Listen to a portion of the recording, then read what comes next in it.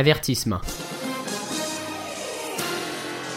Cette émission traite de films et de séries télé pouvant être très populaires et certains extraits pourraient dévoiler certains éléments d'intrigue. Nous préférons vous en avertir. Pour plus d'informations, rendez-vous sur le spoileralertqc.com.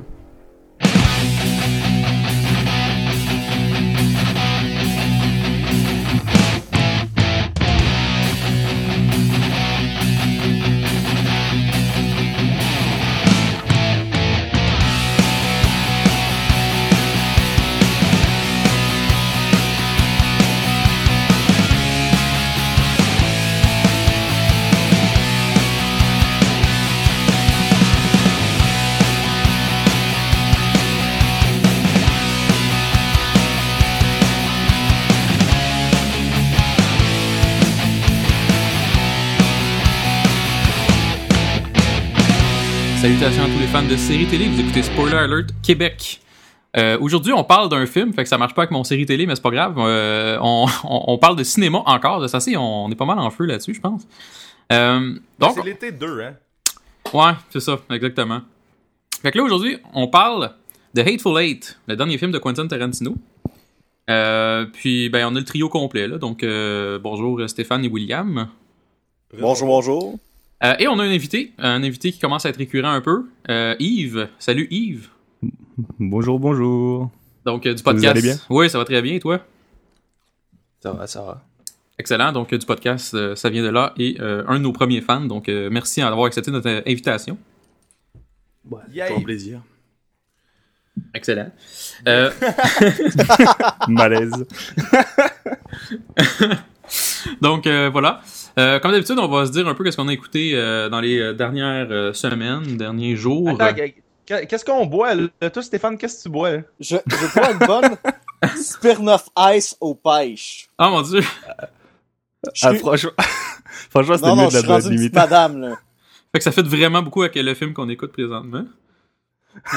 Mais pas qu'on écoute, mais qu'on parle présentement. Fait que... excellent. Ben, bravo, Stéphane. Félicitations. La semaine prochaine, ça va être... des coolers, puis après ça, ça va être du Perrier, c'est ça? Du Casa Domingo. Tu sais, l'affaire à 0.5%. Oui, c'est ça. Ben, comme des coolers, là, en fond. Là. Fait que, merveilleux. Ben, regarde, ouais, moi, dans le fond, je bois du gin. Carrément, du London Bombay et That's It.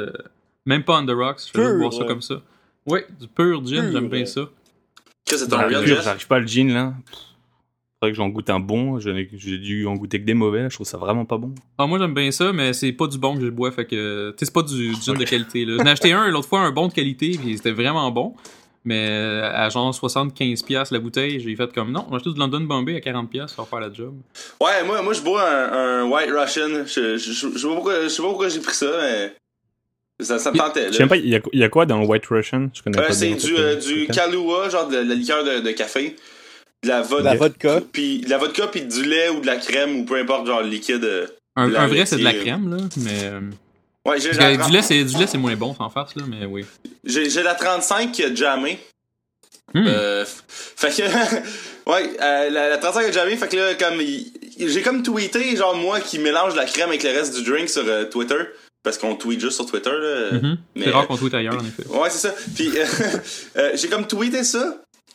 Pis il a l'air d'avoir des motons dedans, mais c'est juste parce que la 35, ça motonne tout le temps, là. Ouais. Fait que, genre, je l'ai comme tweeté, genre, moi qui brasse la crème dans le drink en slow motion. Pis ça a l'air motonneux, mais il y a pas de moton dans le mix, là, guys. Ok, fait que c'est pas un White Russian motonneux, là. Non, c'est ça, mais j'ai bu un White Russian parce que je trouve que je voulais, genre, boire de la Stella, pis Chris, c'est trop cher, de la Stella, là. Ouais. C'est vrai. C'est cher pour ce que c'est, en fait. Non, mais tu sais, comme toutes les bières qui viennent d'Europe, genre la Heineken pis la Stella, là. Tu sais, la Stella, je comprends, là, l'espèce de... Tu sais, elle est un peu plus prétentieuse que la Heineken, là. La Heineken, elle est fucking trop chère, genre, pour une... Tu sais, ok, ouais, elle vient de Belgique, mais, tu sais... Tout le stock du Dollarama vient en bateau de Chine, pis c'est une pièce. Pourquoi, genre, la Heineken est si plus chère que tout le reste, là? Parce que je comprends pas, là, j'ai aucune idée, là. La Stella, elle est pas genre brassée en plus à Montréal? Ils ont pas genre une licence pour la brasser à Montréal et... Si elle brasse à Montréal, c'est un scandale. Je me demande s'ils ont pas la licence pour le brasser à Montréal. Je sais pas, hein. Je pourrais pas dire, mais... Et puis ouais, la Heineken, ça vient du Pays-Bas aussi. Si ouais, c'est ça. Moi, je voulais le dire. Merci Yves d'avoir... On est deux à replacer William à sa place. Là. Fait que tu bois un White Russian. On s'entend que c'est le drink de Big Lebowski. Fait que c'est quand même bien. Ouais, mais j'ai de finir. Fait que là, je bois du Red Label Whisky. Ah, bon. Excellent. Parfait. Puis Yves, toi, qu'est-ce que tu bois? Là, je bois une blonde de Sainte-Tite. Je dis vu que c'est la ville western du Québec. Ben oui. Ok, la ville western pour. Ok, moi je pensais que c'était genre une ville comme pas claire en Europe, là, mais c'est vraiment la ville de Saint-Tite. Saint-Tite, genre comme moi de fuck. Sainte-Tite. Ah, ils ont une excellente microbrasserie. Hein. Sans blague, là, si vous allez faire un tour là-bas, allez passer à l'affût. Là, tu bois bien et tu manges vraiment bien. Excellent. Cool. Ça vaut la genre peine. de place que j'aime quand tu peux bien manger en plus de bien boire. Et ça paraît dans mon tour de taille. Donc. Comme dans les cinémas Gouzo, on peut bien manger et bien boire. Oui, tout à fait. Exactement. En effet. Mais parlant de cinéma, j'ai une petite anecdote pour vous, les garçons. Alors hier, je suis allé voir le Hateful Eight parce que c'est un devoir que j'avais à faire parce que on en parle là pendant 2 heures. Puis là, c'était pacte parce que c'était la représentation de 70 mm.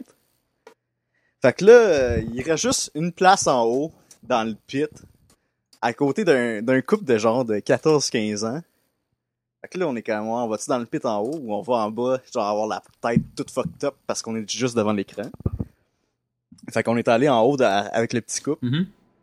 Là, moi pis mon ami, c'était comme une occasion de sortir des flasques pis commencer à boire. T'as mis quoi dans ta flasque? Des couleurs. Lui, il avait mis du cognac, moi j'avais mis du rhum. Ouais, du rhum, je pense c'est plus tolérable que du cognac, je pense, dans une situation. Quoi que du cognac, ça fait plus Tarantino que du rhum, là, je pense. Là. En tout cas, tout ça pour dire que je sors ma flasque, puis je commence à boire. Puis là, je pense que le petit gars à côté de moi, il commence à me parler, puis là, je suis comme, fuck, il va-tu me dire que qu'est-ce que tu fais là à boire dans un cinéma? Mm-hmm. Là, finalement, il m'a juste dit, hey dude, tu veux-tu respirer moins fort parce que j'entends juste ça? Ça, c'est très drôle. Ah, c'est excellent. Très, très, très drôle. Non, mais l'histoire, elle finit pas là. Fait que là, j'essaie de respirer moins fort parce que, tu sais, je veux pas faire une scène dans le cinéma, là, full pack. Pis là, je commence à checker à côté de lui, pis il est en train de se faire flatter entre les jambes, là. Là, je suis comme, fuck, il m'a-tu dit que je respirais trop fort parce que ça l'empêchait d'avoir du plaisir? Là, je l'ignore un peu, ok? Le tapanage est fini parce qu'il a bien vu que je le checkais parce que j'étais à genre 2 cm à côté de lui. Genre vos bras se touchaient pendant qu'il se faisait pogner la J'avais genre j'aurais pu le crosser en X avec sa blonde de 14 ans, là. Stéphane, il a peur que, genre, s'il arrive de quoi, ils reçoivent genre le résidu, là. En tout cas. Fait que là, ça l'arrête. Parce que c'est le intermission, fait que les lumières, ils sont levés, puis on s'est flexé en bas. Après. Seulement j'ai inventé ça, c'est tout arrivé pour vrai. Shit. Fait que t'es allé te casser le cou en bas juste parce que t'es écœuré de voir un petit gars de 14 ans se faire crosser par sa blonde. Ben là, oui. Non, mais je sais pas ça, c'était pas je te blâmais pas, c'était juste comme, ça faisait un résumé. Dans la catégorie, genre, des raisons pour lesquelles t'as le droit, ça fait partie des causes possibles. Ouais, ça a bien du bon sens. Moi, j'aime bien, par contre, qu'il t'a dit que tu respirais fort. Moi, je trouve ça merveilleux d'en faire, ça. J'étais offusqué, là, quand j'ai vu qu'il se faisait crosser, j'ai compris. Ah, mais d'un cinéma Gouzo, il serait fait avertir de pas faire ça. Oui, parce que leurs règlements sont très stricts. Mais de toute façon, le monde qui va au cinéma Gouzo sont trop classe pour se faire crosser. Ils sont trop respectueux, hein, les gens qui vont des cinémas Gouzo. Ouais. Ok, excellent. Me semble que c'est Hateful Eight, c'est pas le bon film pour se faire crosser dans un film. Ouais, hein. Non, pas vraiment, en effet. Il y a pas vraiment de moment d'amour là-dedans, là. Fait que je suis d'accord avec toi. Ouais, c'est ça, pis c'est wrong un peu, genre peut-être la fille qui se fait battre non-stop. Bon, fait que ton histoire, est-ce qu'elle est terminée, monsieur Stéphane? Oui, elle est terminée. Elle était excellente. Merci de cette histoire. Donc, Yves, qu'est-ce que tu as écouté récemment qui vaut la peine de discuter? J'ai commencé la saison 4 de New Girl, Mm-hmm. qui est sur Netflix États-Unis. J'aime tellement ça, New Girl, là. Ouais, et puis elle est vraiment bonne. La saison 4, pour l'instant, là, j'ai vu les 10 premiers épisodes. Là, moi aussi, j'ai vu les 10 premiers épisodes. Ils sont là, tous sont rendus bons, à la hein. 5, hein? Ouais, ils ont tamé la 5, ouais, c'est ça. Mais j'aime tellement le... Comment que ça s'appelle, le coach, là? Ouais, c'est pas mon préféré. Moi, j'aime bien Winston. Il me fait tellement rire. Ouais. Mais... Winston, Winston, c'est-tu genre le gars qui jouait au basketball en Corée, là? Ouais, c'est lui. Ok, ouais. Je l'aime bien aussi. Mais la genre à douchebag, là... Ça, c'est un de mes gags préférés de sitcom, là. Ouais. Ça, c'est la genre... parce que moi, j'ai écouté genre saison 1, 2, puis un bout de 3. Fait que la genre à douchebag... 3 était rough, là. Ouais, la 3 elle était un peu longue, et la 4, ils se reprennent bien pour l'instant, là. Okay. Je la trouve je vais écouter la 4 d'abord, parce que j'aimais bien ce show-là. C'est un bon petit show, je trouve. Léger, amusant, à la sitcom qui est pas, c'est pas trop drôle, c'est pas trop émotionnel, mais c'est bon, c'est le fun, c'est léger. Bah, c'est frais, c'est rafraîchissant. Ouais. Ça se prend pas au sérieux. C'est une feel-good série. Ouais, exact. C'est ça. Sinon, j'ai regardé le premier épisode de Making Murder sur Netflix. Je vais en parler un peu plus en c'est profondeur bon, tantôt. Ouais, je suis content que t'en parles. J'ai juste vu le premier épisode. Je vais attendre que... J'ai pas osé l'écouter parce que j'ai l'impression que ça va faire comme... hey, finalement, on a des preuves pour contrecarrer ce qui se dit dans le documentaire. Ou whatever. Ouais, je vais en parler un peu tantôt, mais je ne spoilerai pas. Je vais pas non plus faire chier le monde. Là. Fait que, mais je vais faire un peu mes good puis mes bad sides de cette série-là. Moi. Bah, je vais continuer ça avec ma blonde quand on finit Justified, c'est l'autre truc que je regarde en ce moment. On est en train de se refaire la série. Nice. Puis, c'est ça. Excellent. Puis c'est tout, il n'y avait rien d'autre Ouais, c'est pas mal. Bah si, Star Wars la semaine dernière. Ah bah oui. Ah oui, notre épisode sort un jour. Parce que... ça va être cool. Même si il est sorti l'épisode là, non? C'est quoi t'as dit, il est censé être sorti l'épisode, non? Ouais, c'est vrai. Oui. Wow. Ah, je l'ai écouté, il était vraiment bon. Ouais. Avec, merci. Gab Gagnon. Il est bon, hein, il est pertinent ce gars-là. Ouais, il est long, mais il est long l'épisode, mais il est bon. Hein. C'était quoi ton bout préféré de l'épisode, Yves? La première partie là où vous parliez pas trop du film mais plutôt d'autres choses, là, c'était pas mal là pendant 1 heure à peu près. C'est ça. Wow. Ouais, c'est ça. Ben oui, d'ailleurs, ton épisode de The Walking Dead, il est pas encore sorti, puis il va sortir bientôt là. J'imagine là, dans une couple de semaines là, quand The Walking Dead va recommencer là. Bah non, mais c'est parfait, faut le garder pour. Et voilà pourquoi on met plus de numéros aux épisodes. Ouais, c'est Jess, il dit plus voici l'épisode 44 là, il dit regarde bienvenue à Spoiler Alert Québec là. That's it. Bon, ok, parfait. Donc Stéphane, toi qu'est-ce que t'as écouté? J'ai écouté Inside Out, le film d'animation de Pixar. Je l'ai pas vu, puis tout le monde me dit que c'est bon. C'est bon là. C'est tellement bien fait là. Mais c'est-tu bon genre William? Cute ou bon genre drôle? Mais... C'est genre bon, tu brailles pendant genre 1 heure. Ok, comme Up. J'ai pas vu Up. Ah, ok, parce que Up c'était ça. Genre, c'est comme moi, j'étais comme, j'ai pas le goût d'écouter ça. Puis là, j'étais comme genre, c'est bien bon ce film-là. Puis là, genre, j'étais comme tout content de le voir. Genre. Puis finalement, c'est un super bon film, mais. Genre, pour moi, c'est un 10 sur 10. Tabarnak, ok. Hey, guys, moi, je l'ai pas vu. Puis il y a une affaire avec les films de Pixar. Moi, j'ai un modèle d'affaires que je viens d'inventer. Faudrait comme inventer une espèce d'endroit.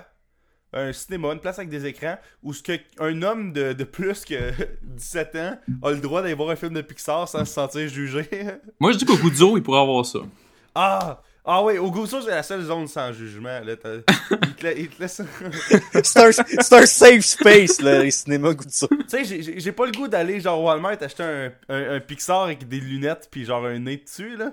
Tu sais, j'ai pas le goût de faire ça, là. Laissez-moi, là, regarder play de shit, là. Heureusement, il y a Internet pour ça, là. Parce que moi, je connais, tu sais, honnêtement, là, j'étais comme... Ma blonde était comme, hey, on va-tu voir... mais t'as une blonde, genre, t'as comme l'autorisation... Ouais, je sais bien, mais ça me tente pas d'aller... Regarde, là, c'est les... comment ça s'appelle? C'est le film de DreamWorks, là, avec les pandas, Kung Fu Panda, qui sort en fin janvier. Puis, elle est comme genre, hey, on va le voir. Mais je suis comme, ok, mais je veux pas le voir à sa sortie, là. C'est comme loadé d'enfants tout le temps. Plein d'enfants, ça va crier, ça va être dégueulasse. Va voir celui de 9h, il y aura pas d'enfants. Ah bah ouais, ça c'est une idée. Ça c'est une idée, comme ça on va être juste nous deux, peut-être trop. Fait que, bref, c'est mon semi-rant qui fait que je suis un peu d'accord avec ce que tu viens de dire. Fait que Guzzo, un autre dossier. J'ai vu Trainwreck avec Amy Schumer. C'est pas pire ça? Apparemment c'est un bon film. C'était pas pire, là.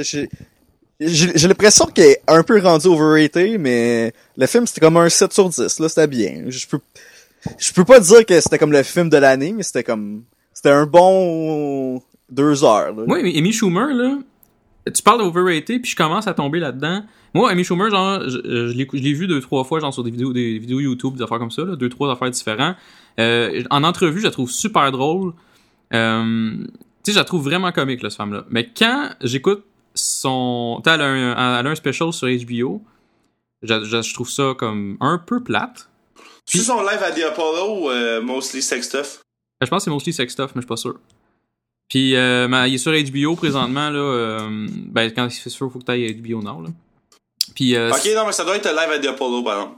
Ça se pourrait, je me rappelle pas honnêtement, mais je l'ai écouté, puis j'étais comme. J'ai pas trouvé ça vraiment mauvais, mais j'étais pas crampé tout le long comme je m'attendais. Puis, c'est ça, fait que là, puis j'ai écouté son show aussi qui joue sur. Je me rappelle plus le poste.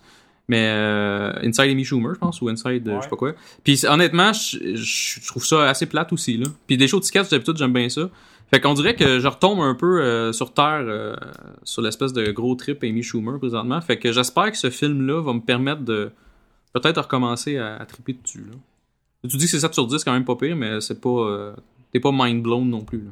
Non, je suis pas mind blown, là. Ok. Sinon, as-tu vu d'autres choses?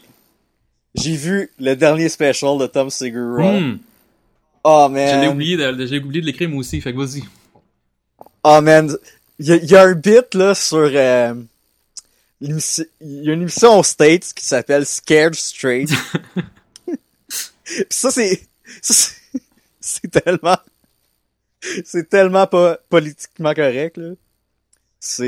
Ils prennent un enfant à problème, genre un comment je dirais ça?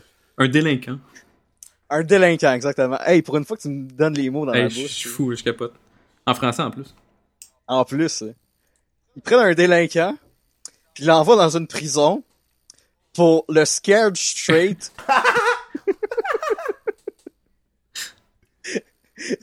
Il fait peur pour qu'il retourne sur le droit chemin.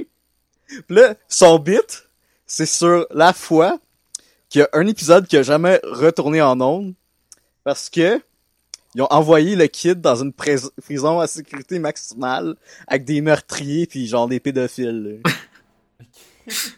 Ouais, puis ils mettent dans les speeches que genre t'avais comme un pédophile, il était comme je sais pas si c'était un pédophile ou un meurtrier ou les deux là. C'était un meurtrier, je pense. Mais il était vraiment comme il a vraiment foutu la chienne, puis il était comme genre je vais être ton worst nightmare là, puis vraiment qu'une face vraiment dégueulasse là, fait que j'avoue que c'était un excellent bit en effet là. Il y avait d'autres bits aussi vraiment drôles. Il y avait un bit que j'avais vraiment trippé. Il parlait de lui en avion, genre. Avec Mike Tyson. Mais il y a le bout avec Mike Tyson en avion qui est super drôle. C'est comme il close avec ça. Mais il y a un autre bout aussi où ce qui est comme... Il fait juste parler, genre il va en avion avec sa femme. Puis là, mais les billets sont pas ensemble. Puis lui, il est comme genre, ben... Pour ceux qui connaissent pas Tom Segura, c'est un gars qui est bien genre calme. Il crie pas, il est pas... Tu sais, il est super calme en avant, il est sarcastique. Il est ultra pince sans rire. Exactement. Fait que là, il est comme genre, ben, coudonc, whatever, on a des places différentes. Puis là, elle est comme à mettre de la pression pour qu'il switch de place. Puis juste la discussion qu'il y a avec du monde est vraiment drôle.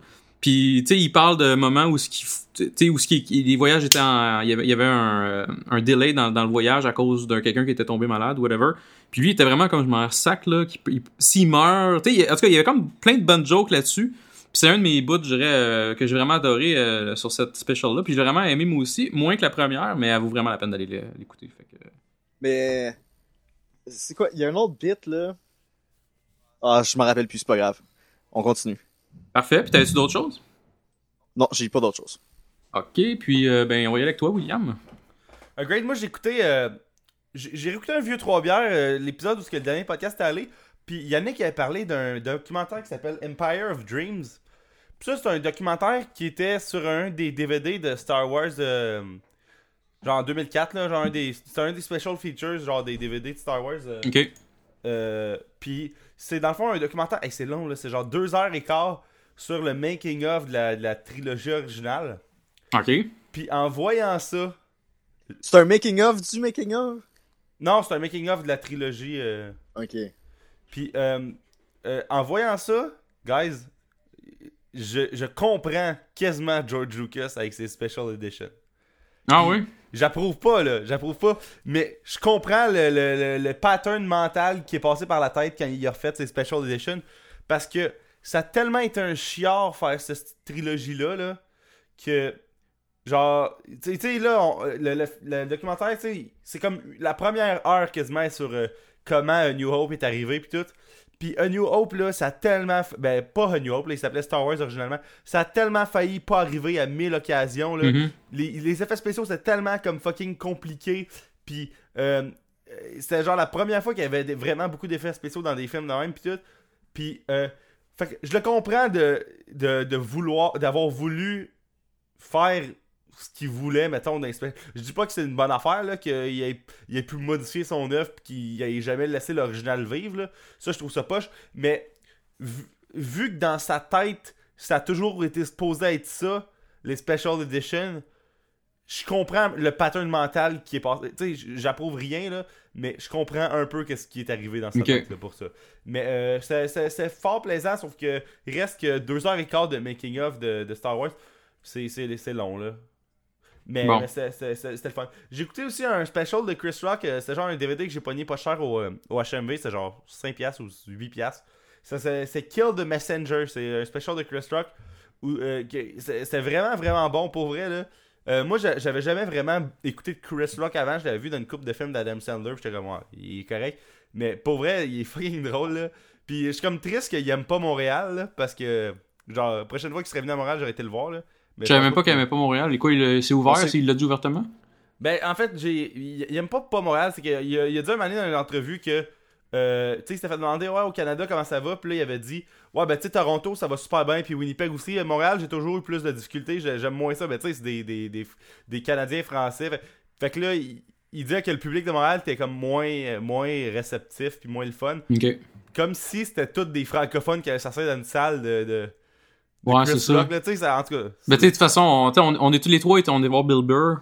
Mais c'est ça, Bill Burr, c'est pas un problème, là. Tout le monde avait du fun, tout le monde a ri, là. Fait qu'on. Ouais, la plupart du monde, c'est des Frenchies aussi, là, je pense. Ouais. Peut-être qu'il se fie aux années 90. Ouais, c'est aussi, ça, Chris Rock qui est quand même là depuis un bout. Puis d'ailleurs, ça, Chris Rock, j'avais jamais vraiment écouté gros de stand-up de lui. Moi je regarde pas beaucoup de stand-up sur YouTube parce que je veux que quand j'écoute un special, j'ai comme rien vu. Fait que dès qu'il y a comme un chunk de 10-12 minutes sur YouTube, je sais que je vais me scraper un special éventuellement, là. Fait que c'est pour ça que j'avais rien vu de... Tu sais, moi, des petits bouts de 3-4 minutes, genre, c'est correct, là, mais genre des gros numbers, j'ai ça, écouter ça sur YouTube, parce que je veux, comme quand j'écoute les DVD, je vois tout du nouveau stock.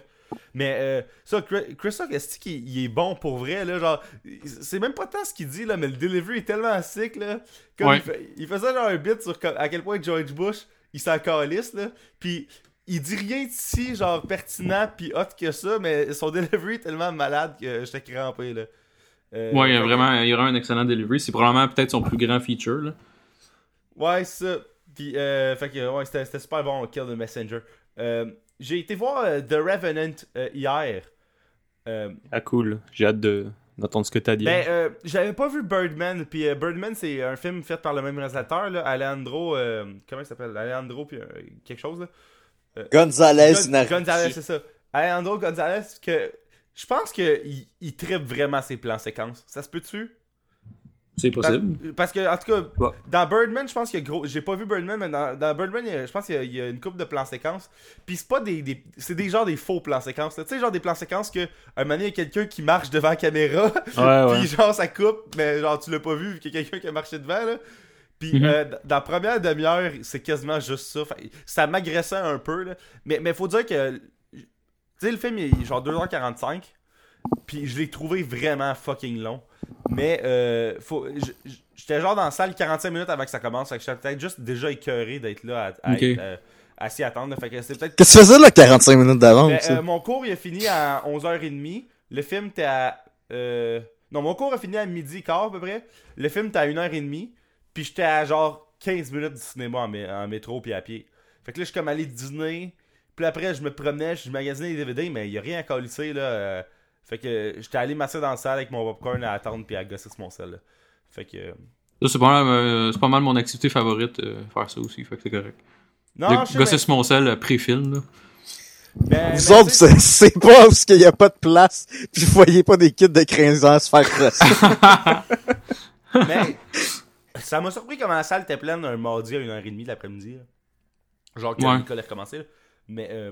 Mais ça, le film, ça, c'est vraiment bon, mais c'est comme un film un peu de survie. Puis j'aurais pris peut-être une scène ou deux de moins de survie. Là. Il est comme 20 minutes trop long, ce film-là. Ok. Mais c'est le fun. Là. Léo est comme au top de sa game. Là, puis, là il va-tu avoir un Oscar, c'est ça? Ah, ouais. Là, à ce moment, là, tu fais un Stéphane de Guire de toi-même, tu le prédis ou pas s'il va avoir un Oscar. Moi, je dis qu'il va en avoir un juste parce qu'Internet veut qu'il y en ait un, là, mais... Bon, ça fait longtemps qu'Internet veut qu'il y en ait un, là. Hey, tout le monde, ok, se calisse des Oscars, ok? Mais Internet dit que Léo doit avoir un Oscar, fait que là, il y a du monde dans la vie qui en parle, mais du monde qui se serait calissé des Oscars autrement, là. Mais de toute façon, en allant dans le débat, là, moi, je vois pas qui présentement pourrait l'avoir à sa place. J'ai pas vu tous les films.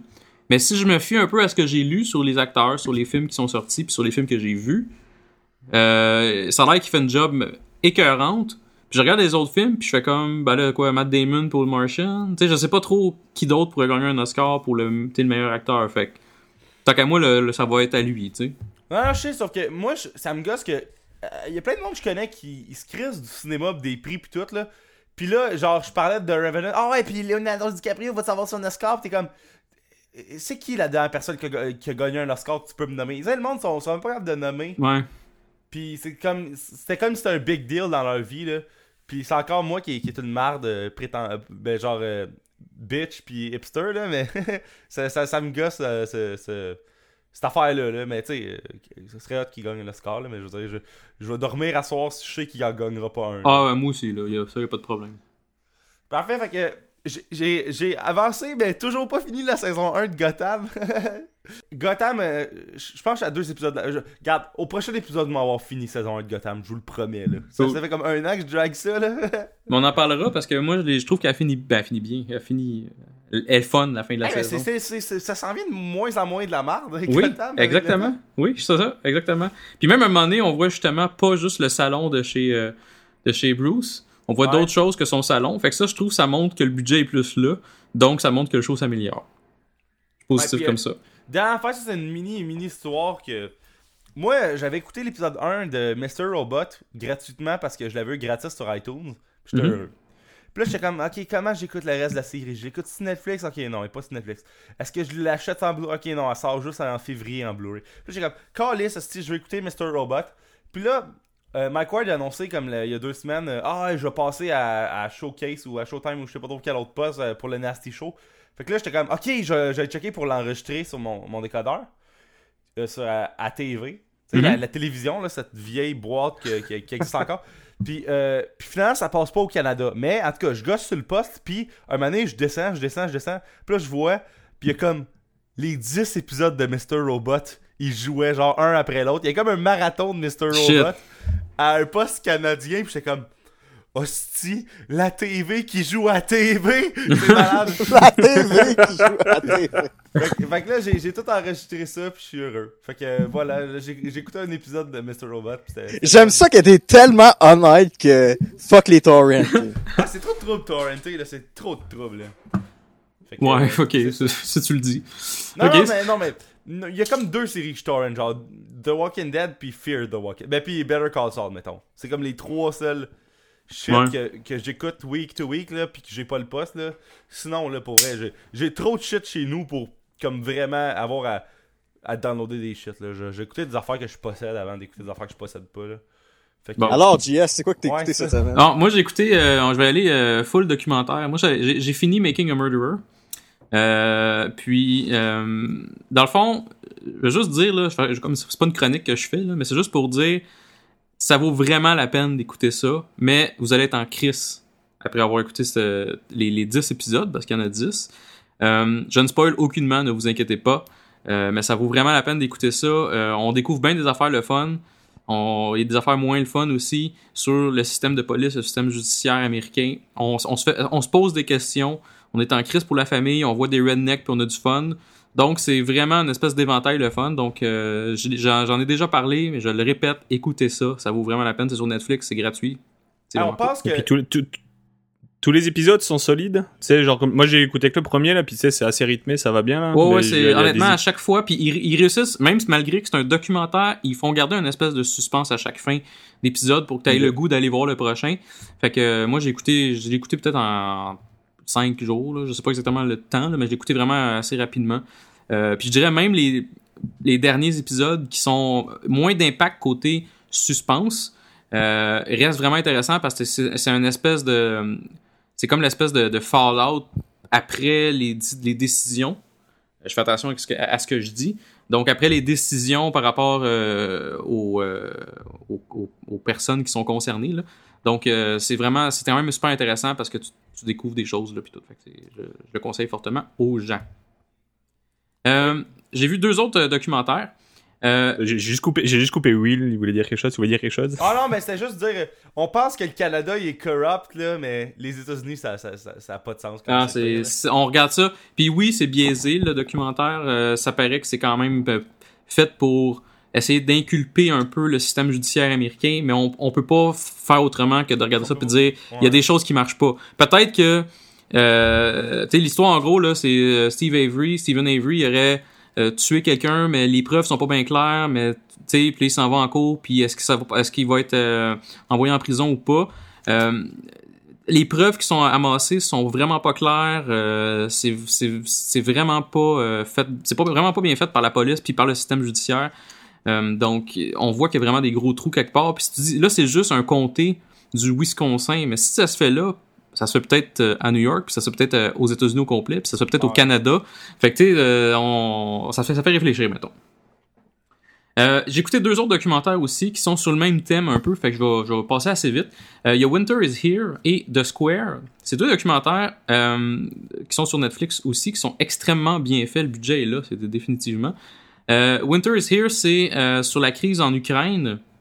Puis ça passe les événements, dans le fond, là, lorsque t'avais le président, je me rappelle pas de son nom, là, ça finit par Hitch. C'était comme un pro-russe un peu.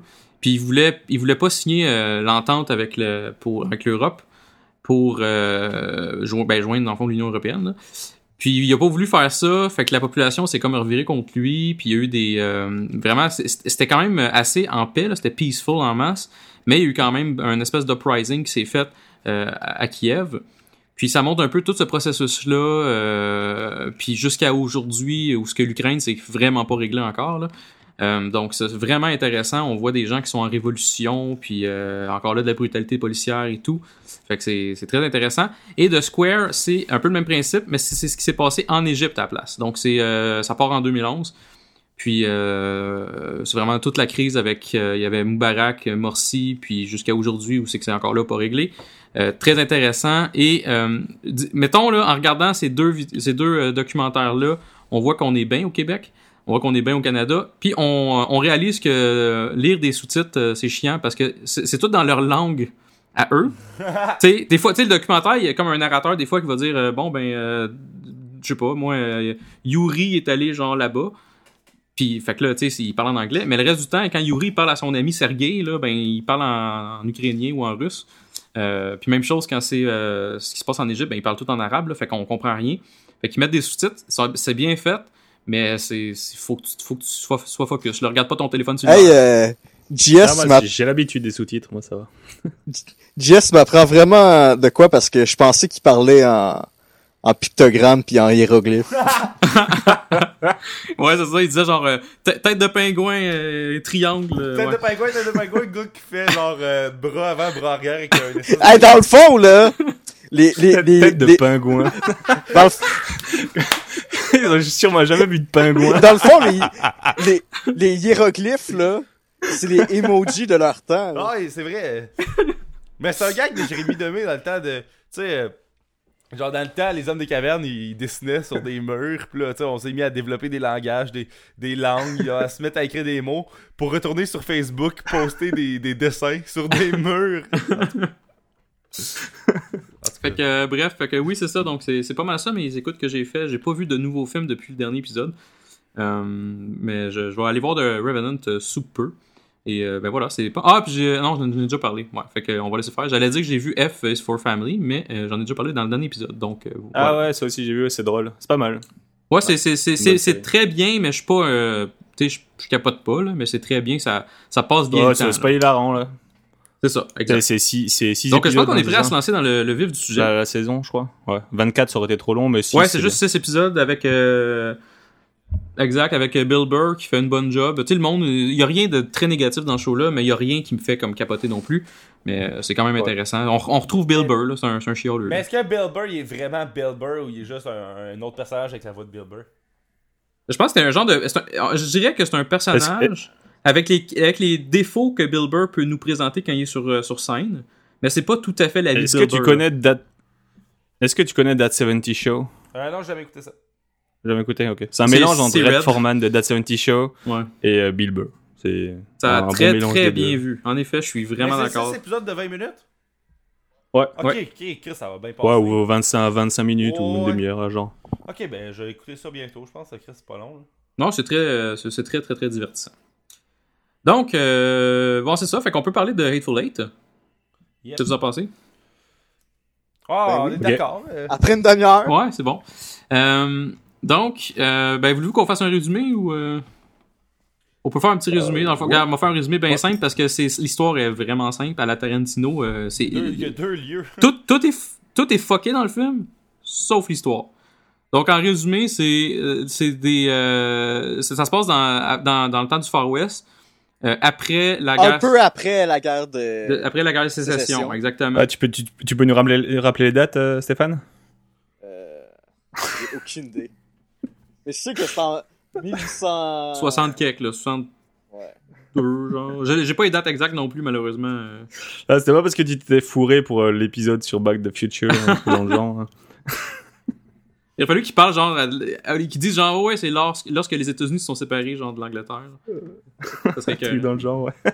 Avant ou après l'élection d'Obama? C'est un petit peu avant. Ok, cool. Donc, voilà, c'est ça. Donc, ça se passe dans ce moment-là. Et puis, dans le fond, c'est des comment je pourrais dire? Pas des tueurs à gages. Des tueurs à gages. Des bounty hunters, dans le fond. C'est des chasseurs de primes. Chasseurs de primes, exactement. Puis eux, dans le fond... Ils sont pas à la dog de Bounty Hunter, là. Ils ont pas comme une espèce de pad blond, là. Puis genre une espèce de petite grosse qui les accompagne. Non, en effet. Ils ont pas ça, non. Ils sont pas dans John Wick non plus avec un hôtel spécifique pour eux autres. Non plus. D'ailleurs, c'est quoi son problème à Tarantino de toujours faire des westerns avec des Bounty Hunters, là? C'est comme son 2e de suite, là? Ouais, ben, je sais pas. C'est pas un problème, là. Je disais ça comme c'est négatif, mais c'était super bon, fait que... Après, c'était censé être un spin-off aussi à Django. Pour vrai? Je sais pas si... Ouais. Cool. Ah ben, je savais même pas. Ben, merci de l'information. Hey, tu sers à quelque chose, Yves. C'est cool de t'avoir. Ouais, t'as vu? C'est merveilleux. Donc, non, c'est ça. Fait que... J'ai vérifié, puis la Stella est brassée par Molson Coors. Fait que... Voilà. T'as vu? Fait qu'on paye la caisse... Je sais pas où j'ai entendu ça. Je crois que j'ai entendu ça chez Petwood Brew. Là. Je suis pas sûr. Ok. Mais... Fait qu'on paye la caisse genre 10$ de plus pour rien. Ah ouais. C'est ça. Un 4-pack, c'est genre... Un 4-pack de cannes, c'est genre 12,99$. Puis c'est comme à 3 rues de où ce que... Où ce qu'ils font la Budweiser. Pas la Budweiser, mais genre la Molson X. Ouais. C'est très nice. À Costco, elle est peut-être moins cher. Hein. Je sais pas. Ouais, mais il y a des prix planchers sa bière au Canada. Ouais, je sais. C'est fait dans même la vie, qu'est-ce que tu veux. Fait que, Hateful Eight. Donc c'est ça, dans le fond, t'as des Bounty Hunters, ils se rencontrent, puis il y en a un qui ramène une fille vraiment weird. Daisy Domergue. Exactement. Merci. Puis ils sont dans une place qui a bien de la neige, puis là, je me rappelle même pas. Ils sont dans le Wisconsin. Dans le Wisconsin. Hey, ça fit avec Making a Murderer en plus, c'est merveilleux. Ah, c'est dans le Wyoming, là? Oui, c'est dans le Wyoming. Ah, c'est dans le... Parce que justement, ils s'en vont chance vers... t'es là, Yves. Ouais, c'est vrai. Là, t'as vu ça? Le gars est pertinent ou il l'est pas. Il y a un Wikipédia ouvert qui va nous autres. C'est ça. Je vous jure. Mais bon, fait que c'est ça. Donc, puis il faut qu'il aille dans une ville qui s'appelle Red Rock, si je me trompe pas. Yves? Non, je confirme. Non, mais ma source, c'est Yves, parce que de toute façon, Stéphane, je me suis fait plus confiance. Là. Fait que... Parce que j'ai vu un kid de 15 ans se faire crosser dans le... Hey Ben, tu pourrais te faire arrêter, esti. Ça dépend, t'as-tu du plaisir? Moi qui... Hein? T'as-tu du plaisir à le regarder ou pas? Non. Non, ben d'abord, t'es correct. T'as pas de risque. C'est lui qui devrait se faire arrêter pour grossière indécence. Je suis d'accord. 100% d'accord. Pis si c'était au Gouzeau, ça serait fait déjà arrêter, fait que ça serait réglé. Ouais, Monsieur Gouzeau, il niaise pas avec ça, là. Monsieur Gouzeau, il est drette, là. Exact. Senzo, là, nous, on te fait confiance, là.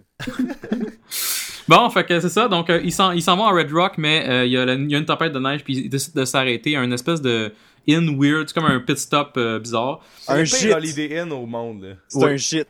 Hey, mais d'ailleurs... C'est une mercerie. Je crois que c'est ça la traduction. Ouais. Une mercerie, là. J'ai jamais entendu ça de ma vie. Yves, tu m'as appris... Non seulement tu m'as appris un mot, mais tu m'as appris genre l'existence de cette affaire-là. Moi, je me disais c'est un inn avec genre un lit. Fait que c'était ça, moi. Ouais, c'est ça, il y a juste un lit dedans. Ouais, c'est ça. Moi, pour vrai, là, moi, j'ai eu la luck de voir le film la journée où il y a eu la grosse petite tempête, là. Ouais. Puis genre que... Fait que moi, là, pendant le film, j'étais en train de vivre... T'étais vraiment dans le bizarre. Je vivais des moments, là. Pour vrai, là, c'était hot, là. Parce que moi, je sais que je me suis planté 2 fois dans la rue en m'en venant, là, au cinéma. Je le sais, ça, hey! Là. Je suis allé voir au Banque Scotia, là. Puis en descendant les escaliers, je me suis planté. J'ai pensé pendant genre 30 secondes que je m'étais pété le coccyx. Oh. Fait que tu vois que j'ai eu une belle soirée hier, là. Un gars qui se crosse à côté de moi. Ben, qui se fait crosser. Pardon, nuance. Mm-hmm. Puis, j'ai failli me péter le coccyx. Savais-tu par contre qu'au cinéma Guzzo, à Greenfield Park, il n'y a pas d'escalier? Hey, c'est vrai. parles d'un avantage. Les cinémas uni-étage. Donc, voilà. Donc, c'est ça. Donc, l'histoire, c'est ça. Eux autres s'en vont à cette espèce de inn bizarre-là. Ils rencontrent du monde là-bas qui sont pas nécessairement censés être là. Selon un des bounty hunters qui est Samuel L. Jackson. Et puis... Parce que lui, il connaît Minnie. Ouais, il connaît cet endroit-là, il connaît Minnie. Puis il voit quelque chose qui cloche, mais bon, c'est pas encore super évident à ce moment-là. Et puis, ils se rendent compte, là, ils se retrouvent 8 personnes dans ce inn-là. En fait, 9. Ouais, mais je mets 8 entre guillemets. T'as pas vu mes guillemets, mais 8 entre guillemets. Ouais, c'est ça. Puis, c'est après ça... audio, le podcast JS. Ouais, je sais. D'habitude, je dis entre guillemets, mais là, Yves, il drop tellement, genre, de vérité que ça m'a comme déstabilisé. Donc... je vais pas prendre la place à Matthew Smith. Ouais, c'est ça, exactement. On va encore ça Matthew Smith bientôt. Je suis d'accord, oui. On pourrait faire un épisode... Hey, Mathieu! Le film de ton choix! Event Horizon. Et on pourrait faire sur Event Horizon le film qui a gagné, que j'ai pas envoyé.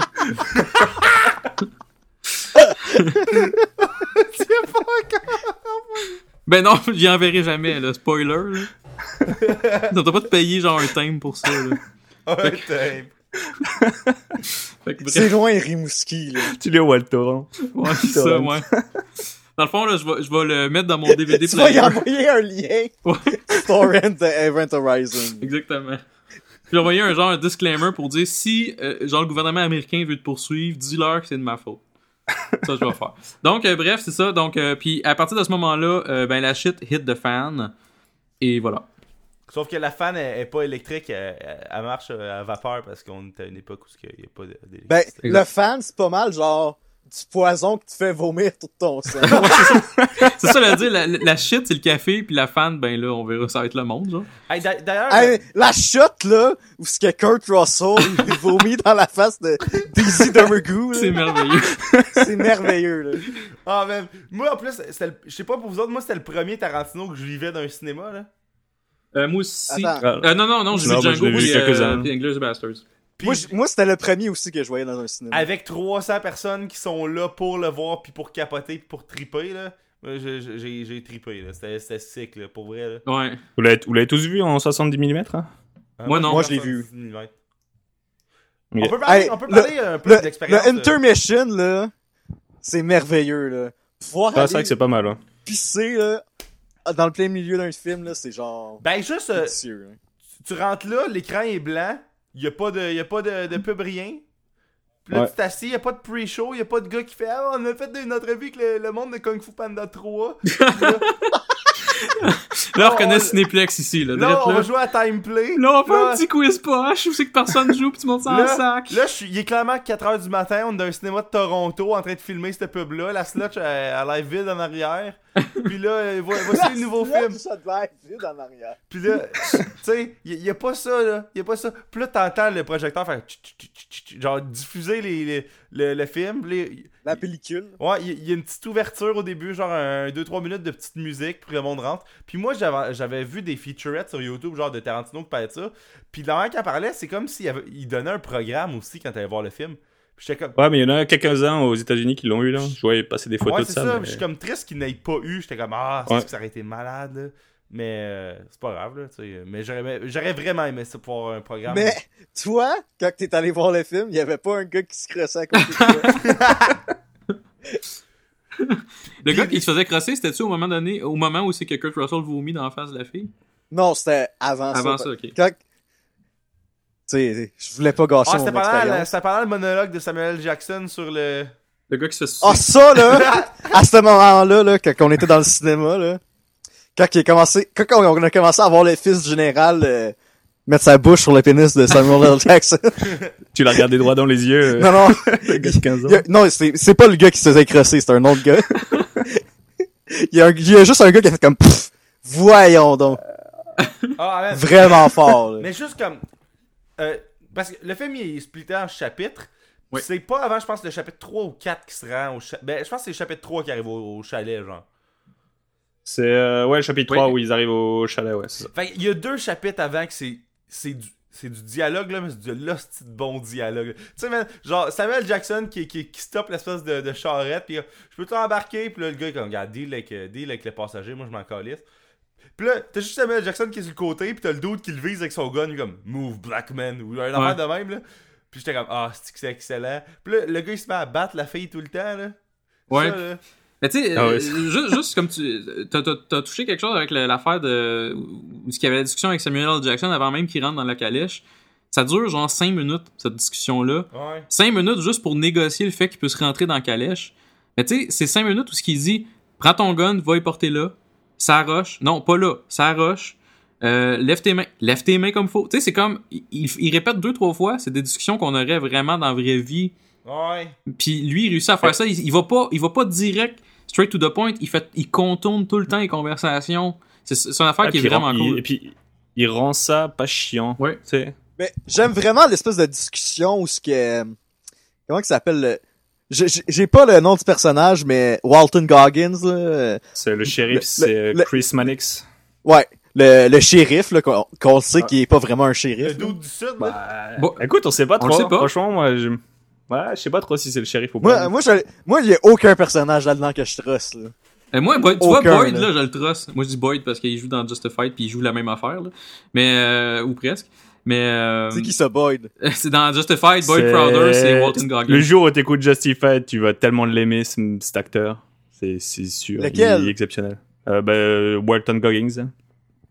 Mais... Celui qui joue le shérif. Ouais. Mais, c'est quoi je disais? Je sais pas, je t'ai coupé. Ouais, tu disais... Le dos du sud, là, le dos de le shérif, là. Quand il commence à avoir la discussion dans la diligence, là... Amène-lui, là. Pis là, il commence à donner de la merde à Samuel L. Jackson, là. Ouais. Pis que... À la fin de la discussion, il fait juste dire « Je vais mettre mon chapeau par-dessus mes yeux et je vais m'endormir dans ce coin, là. » Ça, c'était vraiment un bon moment, là. Oui, très solide, en effet. Mais pour vrai, là, moi, je trouvais ça vraiment hot comment le public était down avec ça, pis il riait, pis quasiment il applaudissait, là. Tu sais, genre, il y a des lignes, là, calissement drôles dans ce film-là. Tu sais, comme la fois où la fille, elle traite, genre, Samuel Jackson de... Ben, une des nombreuses fois où la fille traite Samuel Jackson de nigger. Mm-hmm. Pis là, t'as genre juste Kurt Russell qui la frappe. Pis regarde, ouais. on va avoir un signal de code ici, là. Quand je te frappe, femme ta gueule. Je suis un peu offusqué en ce moment parce que William vient de dire le N-word, fait que... Ouais, mais il l'avait mis en italique, fait que c'est correct. Ouais, c'était une citation, là. T'as toujours ça à dire, Stéphane? Non, je voulais juste mettre un malaise. Ok. On a fait la 12 secondes de silence. Nice.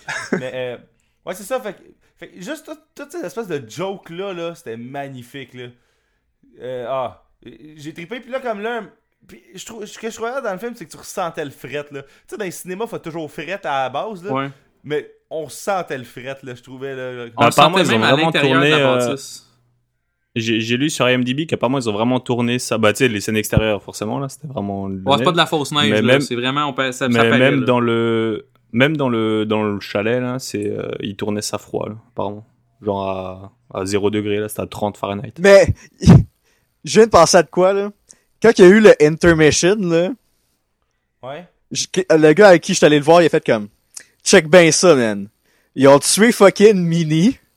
Pis dans le fond, le stew, là, c'est genre Minnie pis tous les autres mondes qu'il y avait dans le chalet, là. Pis c'est tout ça qu'ils ont mangé. Mais ça, j'aurais trouvé ça drôle que ça l'arrive. Oh, ça a été fucking Ça a été vraiment drôle, en effet. Là, c'est ça, quand tu vois le film, tu réalises qu'ils ont comme pas eu le temps de faire ça, là, mais j'avoue que ça a été vraiment épique. Ça marche pas parce que tu sais, Samuel Jackson au bout d'un moment il dit ouais, je reconnais le stew de Minnie. Ouais, mais moi c'est ça que je pensais qu'elle allait dire, que c'était genre de l'humain qui avait mangé. Ah, ça a été sick, là. Non, ça a été vraiment drôle puis vraiment épique, mais je dis, c'est ça, même si mettons il aurait fait la recette quasiment parfaitement bien, il aurait pas eu le temps parce que ils finissent de faire le ménage puis ils arrivent là, fait que ça marche pas vraiment. Là. Ah, man, la fois que je trouvais fucking drôle, c'est quand il fallait qu'il cloue la porte à chaque fois. Là. Ah oui. Ouais, ça. Mais ça tous les running gags dans c'est ça l'affaire. Moi, juste mettre un emphase sur le chapitre 4, qui est chapitre mongol, là, qui est comme le retour, tu sais, le flashback. Ouais. Non, c'est la raison pourquoi. Non, c'est le 5, le flashback. C'est le 5, mais peu importe le nombre, là, mais le flashback, le chapitre flashback, là, il te ramène toutes les running gags qui ont eu depuis le début du film au complet, là. Ah ouais, celle-là. Ça, c'est malade, justement. Tu réalises pourquoi la porte, elle se ferme pas. Tu réalises toutes des petites niaiseries, genre, que tu as vu à travers le film. Le petit Jelly Bean qui est par terre aussi, Jelly Bean, que exactement. Samuel Jackson y remarque. Ce chapitre-là était sick, là. Il était mongol. C'était un des meilleurs bouts de film que j'ai vu de ma vie, genre. Moi, il y a une question que je me pose, là. Oui. Le général, là. Oui. Le Bruce Dern, je sais pas c'est quoi son nom, le nom du personnage. Sanford Smithers, un truc dans Smithers, là, whatever. Ouais, c'est Smithers, ouais. Sandy Smithers. S'il est si contre les Noirs que ça, pourquoi qu'il était dans un inn qui est runné par des Noirs?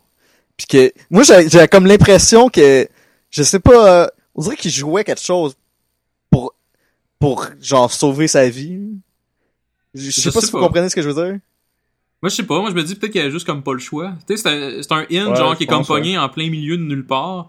Puis lui, dans le fond, il voulait, tu sais, il fallait qu'il aille quelque part, fait qu'il fallait qu'il arrête au inn, j'imagine. Moi, je pense qu'il y avait comme pas le choix. Il voulait retrouver son fils qui était dans le coin. Exactement. Puis il était pas, tu sais, il aimait pas les Noirs dans le sens que c'était un gars c'était un gars des Confederate Army, là.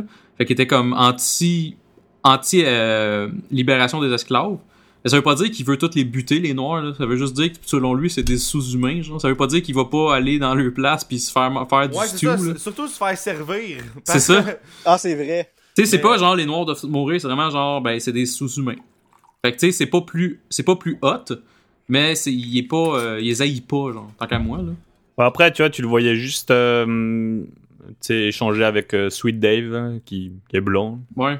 C'est vrai qu'il parlait pas bien aux autres, là. Il parlait pas à Minnie et compagnie. Mais on n'a pas vu tant de scènes. Genre, on n'a pas vu des scènes avant que les méchants arrivent. Tant que ça, genre. En fait, on n'a pas vu pantoute. Mais il y avait une affaire que je comprenais pas, là. Là, j'ai été sur IMDb pour comprendre, là. Tu sais, là, la scène où tu vois. Là, on peut spoiler parce que c'est ça le style du show, là. Ouais. Quand Channing Tatum pis genre les 3 autres dudes. 3 autres dudes. Il arrive dans le gîte, là, whatever, la mercerie. Quand il arrive dans la mercerie... Mais je crois que c'est ça la traduction, mais je sais pas, parce qu'une mercerie, c'est un truc où t'achètes des boutons. En tout cas, quand il y a la blonde, elle dit qu'elle vient de la Nouvelle-Zélande, là, la fille là, des 6 chevaux. Là. Zoé Bell? Ouais, c'est... Zoé Bell. Six Horse. Puis qu'elle dit à Joe Gage qu'elle vient de la Nouvelle-Zélande, c'est comme... Mais on a mis 1820, là. Qui part de la Nouvelle-Zélande pour aller au fucking Wyoming? Parce que Zoé Bell, elle vient. Ben, c'est ça. De la Nouvelle-Zélande. Puis on l'a vu dans, je pense, 2 autres films de Tarantino. Elle était dans Death Proof, là. Mais elle est une stunt, ouais. Une stunt coordinator, je sais pas trop. Ouais, ben, c'était vraiment, c'était une stunt girl avant, là. Peut-être qu'elle fait d'autres choses vraiment reliées à ça, puis qu'elle est peut-être moins à l'écran. Mais comme je dis, elle a fait plusieurs projets avec Tarantino. Puis moi j'ai aimé beaucoup d'ailleurs son personnage parce qu'elle amenait vraiment une espèce de petite joie. Ce chapitre-là justement là, ça fait vraiment une espèce de contraste avec le film qu'on voyait. Parce que le film qu'on voyait c'était tout dark, c'était tout comme dégueulasse un peu. Tu sais, il y a des bouts de comiques, oui, mais à la base c'était une espèce d'ambiance très crade. Puis là t'as comme elle qui se pointe, qui est comme super joyeuse, t'as Minnie qui est super joyeuse. Puis c'est tout vraiment super le fun, pré-marde qui s'en vient. Fait que je trouve que ça amène une belle dimension de voir cette personnage-là arriver.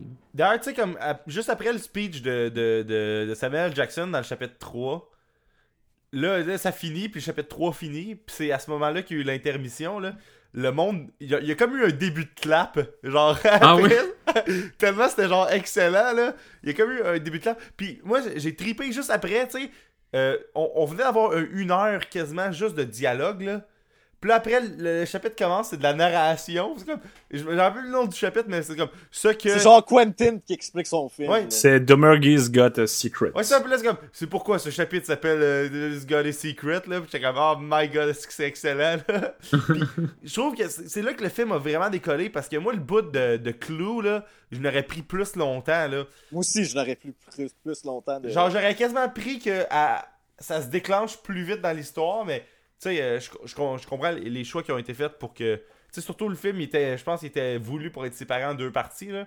Fait que le fait que, genre, la partie 1 soit le build-up, puis les tensions, puis la 2 soit l'action, puis le payoff. Ouais, ça. Je comprends ça. Mais je trouve que ça s'est tellement fucking réglé vite, là. J'étais comme, ah, man, il aurait fallu que genre, Kurt Russell, il est mort beaucoup trop vite, là. Ouais. Puis tu sais... je trouve ça hot que c'est genre un narrateur qui nous a expliqué cette affaire-là. Là. Qu'on voit pas juste une main dropper tout dans le café. Là. C'est comme, ouais, ça, vous autres, vous avez vu ça, mais pendant que lui il disait ça, il y a quelque chose qui s'est passé. Ouais. Ça aurait pu être facile, puis on l'aurait vu en background, genre. Tu sais, il aurait fallu comme checker. Là, à la place, ils l'ont comme vraiment mis ça direct dans notre face, puis comme tu dis, ils ont pris le temps d'expliquer. Là. Ben, mini affaire facile, c'est quand genre Samuel Jackson au début, il gosse après le café, puis il voit de quoi. Puis là, j'étais comme, y a-tu vu quelqu'un en dessous? C'est quoi qui se passe? Tu sais, je savais qu'il y avait de quoi de pas clair qui se passait en bas, là. Quand il voit le jelly bean à terre. Ouais, là, c'est ça. Ouais, c'est ça. Ouais, il voit. Et après, en fait, parce que moi, je l'ai re-regardé le film. C'est pour ça que j'ai l'air de savoir pas mal de trucs. Et en fait, c'est que les jelly beans, à la base, ils sont tous dans un pot mélangé. Oui. Et en fait, il regarde le jelly bean à terre. Il voit le rouge. Puis après, il regarde, et en fait, tous les jelly beans, ils sont séparés par couleur. Dans 3 pots différents, genre 2 ou 3 pots, je sais plus. Ok. Et en fait, c'est ça. Il commence à checker qu'il y a des trucs louches. C'est ça. C'est pareil, le café est pas bon alors qu'il est censé être le meilleur café du coin. Ouais. Chose comme Compté. C'est ça. On voit que Samuel Jackson, il commence déjà beaucoup à analyser. On voit que c'est un... Ouais. C'est un fin renard. C'est un fin... exact. Je pourrais pas dire mieux. C'est un fin renard. Puis on voit qu'il analysait vraiment la situation bien d'avance avant même que la shit hit de fan. Là. Fait que c'est... Même ça, tu sais, avec Bob, tu sais, quand on est dans l'écurie. Ouais. Parce que, tu sais, il dit plus tard que, tu sais, genre, Minnie, elle déteste les Mexicains. Ouais. Cette scène est super bonne. Elle avait un panneau. C'est drôle que Minnie est noire puis elle déteste les Mexicains. C'est ça. Elle avait une pancarte, c'était comme, la pancarte, c'est genre écrit No dogs and no Mexicans allowed. Puis elle a enlevé la pancarte parce qu'elle acceptait les chiens. Ça, je trouve ça écœurant, cette scène-là. Ah, d'ailleurs, l'espèce de dude random qui est à côté de la fenêtre... comment il s'appelle? Joe Gage? Ouais, en tout cas, il fait genre rien dans le film, là. Ça me fait capoter, moi. Ouais. Quand il est juste assis là, pis il est comme, il chill, là. Genre, il sert à rien jusqu'à la fin, en fait. Parce qu'au début, tu le regardes, t'es comme, ben, il va faire de quoi, ou quelque chose. Puis même à la fin, c'est un non-factor. Il fait un peu de tête de turc. Ouais. Il fait un peu de tête de turc, tu sais, c'est vraiment... Tu sais, t'as l'impression que tu dis, ouais, c'est lui le méchant, tu sais, c'est lui le coupable. Ouais. Mais là, finalement, là, c'est qui a mis le poison dans le café? Bah, c'est Joe Gage, là. Joe Gage, ouais. C'est Joe Gage, ouais, ok. Parce que l'autre, me semble que si je me rappelle bien, ben c'est sûr que c'était pas bien clair parce qu'on voyait pas tout ce qui se passait. Mais si c'est pas Joe Gage, c'est Tim Roth, mais je pense que ça aurait de l'allure que c'est Joe Gage. Là. C'est Joe Gage parce que, bah, après, tu sais, il l'avoue, là, il le dit, bah, c'est moi qui ai mis le truc, là. Ah, ça, je me rappelais pas du de ce bout-là. Je me rappelais même pas de ça. Et ouais, il le dit, ouais, c'est moi qui l'ai mis. Bon, ok. Mais là, c'est quel votre hors-la-loi préféré dans les 8? Dans les 9, whatever. Moi, le perso qui m'a fait le plus rire, c'est Daisy. Ouais. Daisy Domergue. C'est le meilleur nom de personnage. Ouais, il m'a vraiment fait rire. Tu sais, rien que tout ce qu'elle se prend sur la gueule, et puis tu sais, Mais elle est tellement dégueulasse, là. Elle était dégueulasse, là. C'est vraiment... Pour ceux qui ont écouté... Elle reçoit genre des bouts de cerveau dans les cheveux. Ouais. Mais pour ceux qui ont... le vomi de sang de Kurt Russell dans la face, là. Mais, tu sais, pour Yves, je sais que tu l'as vu, Deadwood.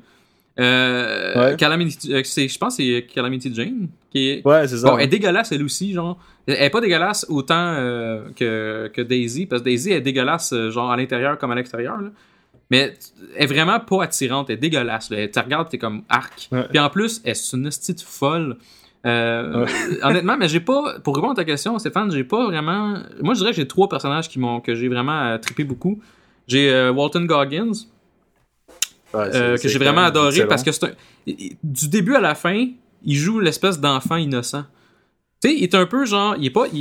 on le dit, là, c'est pas lui qui a provoqué la merde, c'est pas un méchant dans l'histoire. Il se défend beaucoup tout le temps, justement, parce qu'il se fait pointer du doigt un peu.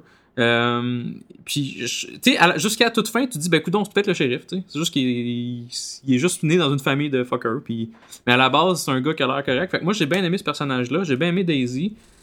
Puis, je dirais Samuel L. Jackson. Là. Je trouve que le fin renard, il était cool. Là. Je trouve qu'il était vraiment winner. Le fait que Samuel L. Jackson se prend une balle dans les nuts, là, ça, là, je trouve ça tellement, genre, fucking violent. C'est super violent, mais moi, je trouve ça super cool parce que, genre, 10 minutes avant, il explique qu'il s'est fait pomper par un gars. Ouais. Puis il est comme, genre, vraiment fier de sa shot, puis il arrête pas de parler de sa grosse bite. Puis là, ben, sa grosse bite, elle capote, genre. Fait que, moi, je trouve ça écœurant, cette scène-là, justement, à cause de ça, parce que toute sa masculinité qu'il y avait, v'là 10 minutes, elle est toute morte d'une shot, genre. Puis on s'entend qu'il va mourir, anyway, là. Hey, tu sais, la scène à la fin où la main est encore poignée après la vedette, là. Oui. Sérieux, là, la violence dans ce film-là est ben trop hot, là. Tu sais, genre, pis en plus, ce shot-là de la menotte, tout, mon ami, il a remarqué de quoi? Quand, genre, la caméra, elle panne vers le bas, genre, pis que tu vois la main, elle est comme dans la main de la personne sur le lit en arrière, là. Tu sais, c'est comme si c'était, genre, les deux snaps. En tout cas, je trouvais ça fucking sick, là. Mais, moi, mon personnage préféré, c'était aussi Walter Goggins, qui s'appelle, là, l'acteur. Ouais, c'est ben, le Chris Maddox. Chris Mannix. En tout cas, ouais, lui, là, qui... tout à l'heure, il est juste comme innocemment, comme pogné là-dedans, là. Ouais. Lui, il fait juste se promener sa route, il était heureux, là, tu sais, il vivait son après-midi, il cueillait des champignons, là, il est comme... Man, let's go there! Puis il est comme fucking heureux, puis tu sais, ça existait pas avec Cracker Jack dans le temps, là, mais il est la définition de trouver son badge dans une boîte de Cracker Jack, là. Mais puis... Mais juste quand il boit son café, c'est con, mais il arrive pour boire le café, là, il voit Kurt Russell qui est après comme mourir, puis là, il pitch à terre, puis il est comme genre, what the fuck, puis il est comme en panique, genre. Fait que là, tu vois tout de suite qu'il est pas brillant, ce gars-là, mais il est attachant, quasiment. T'es comme, man, t'es cool. Bah, j'ai juste trouvé, toi, parce que, ouais, il est pas brillant tout le film, sauf à la toute fin où je le trouve d'un coup, il devient un peu trop brillant par rapport au reste du film. Ouais. C'est un peu bizarre. Même il devient... Tu sais, quand il négocie avec Daisy. Ouais, c'est ça, puis quand il fait semblant de négocier. Il m'a même fait hésiter, justement, parce que tout le long... Ouais. Moi, j'étais sûr qu'il était pour shot Samuel L. Jackson. Ben, moi, c'est ce que j'avais peur, justement, puis il a réussi à me faire peur. Parce que, sur le coup, je me disais, non, regarde, ils sont genre des bros depuis 5 minutes, mais ils sont des bros à cette heure. Ouais. Non, elle a fait juste se dire, regarde, mais il y a peut-être une autre option aussi que tu crèves pas, puis blablabla. Puis là, il est comme genre, attends une minute, on va écouter, je vais t'écouter, puis ta gueule, tu sais, il survive à Samuel L. Jackson, il fait comme, regarde, ta gueule, elle a un plan, peut-être, là, ça pourrait être intéressant. Puis, ben, finalement, il fait le cool, là. Fait que ça, j'ai trouvé ça le fun. Il a pas fait un heel turn, comme ils disent. Ah, puis c'est lui qui a les meilleures expressions dans tout le film, là, le fait qu'il soit genre un Southern dude, là. Ouais. Il dit tout le temps plein. Tu sais, comme le vieux assis sur le divan, là. Oui. Il me rappelle plus comment il s'appelle, là. C'est quoi son nom? Le général. Le général, ouais, c'est Smithers. Quand il le reconnaît, là, sa phrase, c'est well, cut my legs and call me shorty. You're the general. Puis là, j'étais comme, c'est malade, là. C'est genre excellent, là. Ils ont comme sorti les pires. Ils en ont peut-être inventé même. Mais ils ont comme sorti les pires expressions du sud des États-Unis, genre. Puis ils ont fait comme exponentiel, puis ils ont fait comme, hey, on va inventer quelque chose, puis on va sortir le plus gros accent, c'est magique. Puis moi, l'accent southern, je l'adore, genre. Ah, fait que c'est pour ça que j'adore ce personnage-là. Ah, puis c'est l'acteur parfait pour ce rôle. Ouais. Mais... Il sent la canette dans 30 Rock, là. Ouais, c'est vrai, un petit peu. Mais vous, le fait là, que c'est un huis clos, là, c'est son prix là. Mm-hmm. Parce que c'est le blizzard, pis y a pas personne qui peut aller, genre, survivre au fret, là. Ouais. Vous autres, vous pensez quoi que ça l'amène de plus dans un film de Tarantino? Ben, je pense que ça force, justement, beaucoup de discussions. Ouais, c'est ça force le bon dialogue. C'est ça, t'es pas obligé, t'es pas comme déconcentré par des effets spéciaux, t'as pas des changements de scène magiques où ce que tu te dis, bon, ben, il va se passer telle affaire, puis on oublie ce qui s'est passé avant. Non, t'es obligé, t'es 45 minutes à écouter des personnages se parler, puis qui vont parler de tout et de rien. Puis ça, c'est du Tarantino tout craché. Je fais beaucoup de liens avec Reservoir Dogs. C'est pas mal ça, Reservoir Dogs aussi. Ils sont pas en huis clos, mais ils se parlent beaucoup. Puis ils sont des fois en huis clos un peu, veut pas. Puis les discussions vont durer longtemps. Puis des fois, il y a pas tout à fait des liens entre chacune des affaires, mais on s'en fout. Mais Reservoir globalement, il est plus stick to the point, par exemple. Il est vraiment plus rapide. Puis, ouais, ben il est pas long non plus. Il est 1h40, je pense. C'est ça. Mais moi, ce que je ouais, puis t'as des scènes à l'extérieur, comme dans Reservoir Dogs aussi. T'as des scènes... Ouais. Mais moi, ce que je trouvais dans la maison, c'est qu'il y a comme 4 coins. Tu sais, espèce de cuisine. Mm-hmm. Il y a la place qui a le café avec la table. Il y a l'espèce de foyer. Puis il y a l'espèce de fenêtre à côté du lit, là. Puis c'est comme ben, à côté de la chaise, en fait. Puis c'est comme, il y a 4 coins dans la maison. Puis des fois, t'as une scène qui se passait juste dans un des coins. Mm-hmm. Puis tu sais, c'est comme s'il y avait 4 lieux, dans le fond. Là. C'est juste qu'il y en a un. Ben, il y en a 2, en fait. Il y a dehors puis en dedans. Mais en dedans, c'est comme si c'était splitté en 4. Puis je trouvais ça fucking... Une affaire que j'ai trouvé cool, ça va être un petit peu en lien avec ce que tu viens de dire, c'est que j'ai aimé l'espèce de mini-histoire qui s'est faite entre Samuel L. Jackson puis le général, justement. Ça n'a aucun rapport, dans le fond, avec le vrai plot de l'histoire. Parce que c'est pas ça, l'histoire. C'est juste... Dans ma tête à moi, Samuel L. Jackson voulait juste tuer un gars du Sud, là. Ouais, mais... Bah, c'était juste ça. Mais à la base, dans le fond, c'était même pas... Tu sais, c'était pas obligé. Ça s'est fait, pis je trouve ça super cool.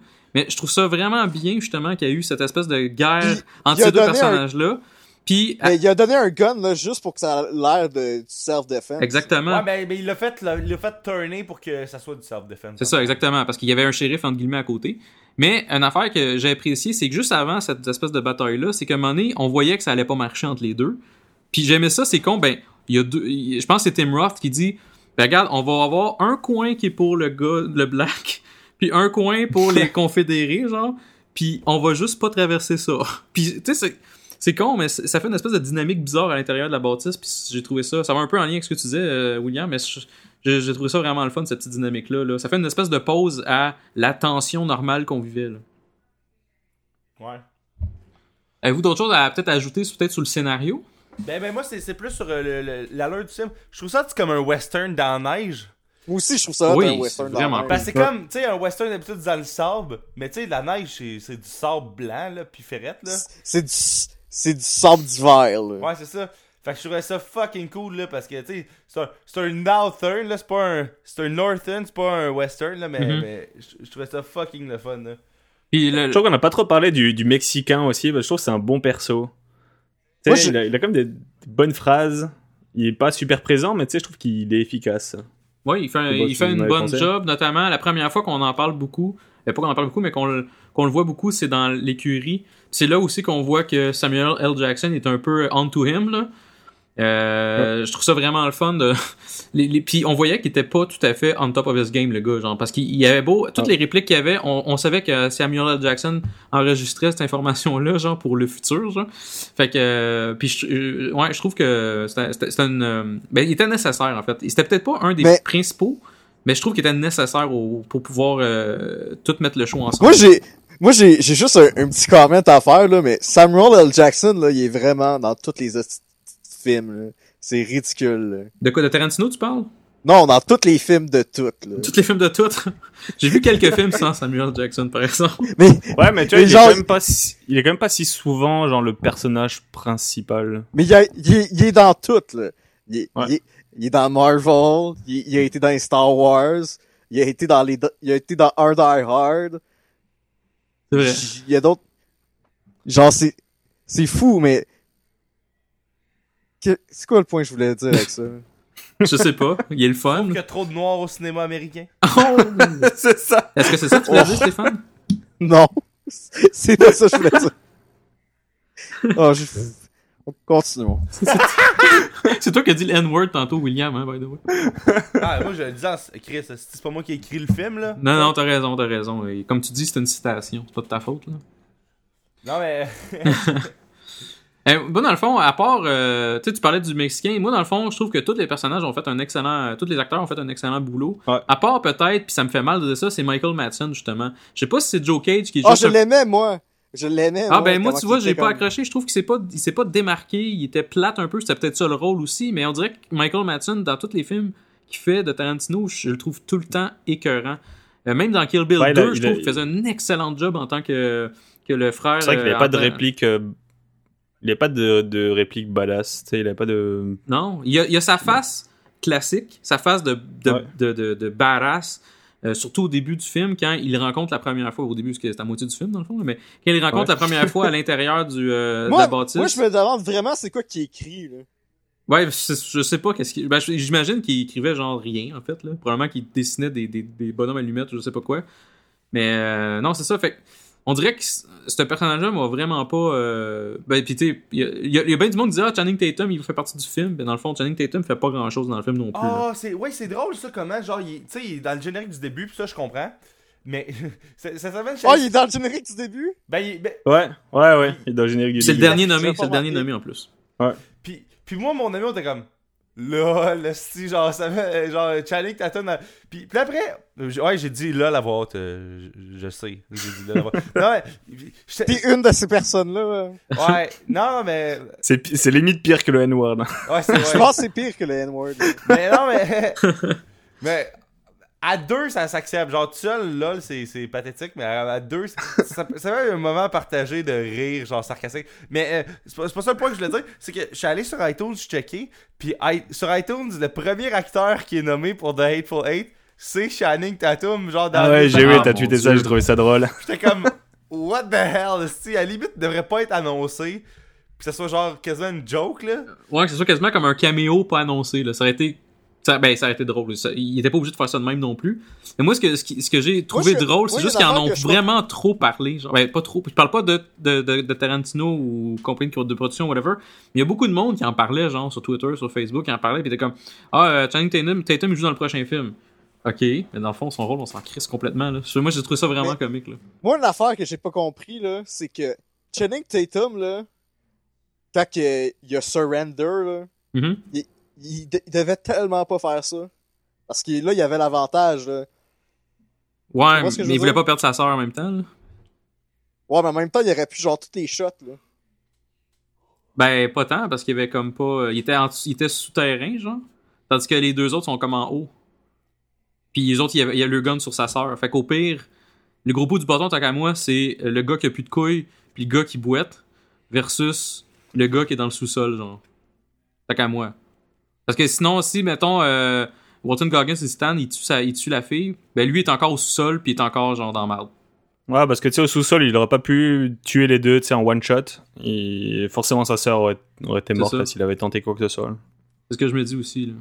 Ouais, puis il voit pas tout, il voit à travers les cracks du plancher. C'est vrai. Ouais, puis on le sait pas, le sous-sol, il fait peut-être pas tout au complet, là. Ça doit être un petit endroit pour mettre de la bouffe, mais je pense pas que ça fait comme toute l'air de la place, là. C'est pas genre un étage en dessous, là. C'est ça, on n'est pas dans un bungalow à Saint-Hilaire. J'aime la précision dans le gag.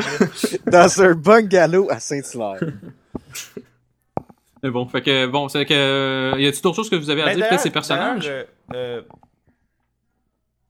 Oui, vas-y. Non, c'est quoi que tu voulais dire? J'ai oublié le point que je voulais dire. Fuck. Tu fais du Stéphane? Ouais. Regarde, tu reprends-toi ton point. Moi, je vais sortir un peu des personnages. On pourrait y retourner, y a pas de problème. Moi, c'est la musique que je veux parler. Ennio Morricone. Cool. Ouais, c'est sérieusement là, la musique était merveilleuse. Ça commence en force déjà. La première scène, tu vois au loin genre l'espèce de calèche qui s'en vient, puis ça dure comme genre 2 minutes avant que tu vois calèche pour vrai quasiment. Là. Mais la musique, c'est ça. Il y a quand... c'est ridicule. Là. C'est vraiment long, mais c'est ça qui est le fun en même temps. Puis la musique est super bonne, elle te met vraiment dans l'ambiance. Il y a comme la contrebasse est vraiment trop utilisée. Là. Fucking hot, là. Elle est vraiment. Et tu la gardes dans la tête là, en sortant. Oui, exactement. Puis l'art de toutes les scènes est importante, mais je trouve que les scènes de tension vers la fin du film avec la musique, ça apporte vraiment quelque chose aussi là. C'est un génie. Puis il a gagné le Golden Globe pour ce film-là. Puis je trouve que c'était très mérité. Puis Tarantino, il disait vraiment, regarde, c'est le meilleur genre compositeur au monde. Pas de film, mais au monde en général. C'est un bon mélange de musique western et de musique un peu suspense.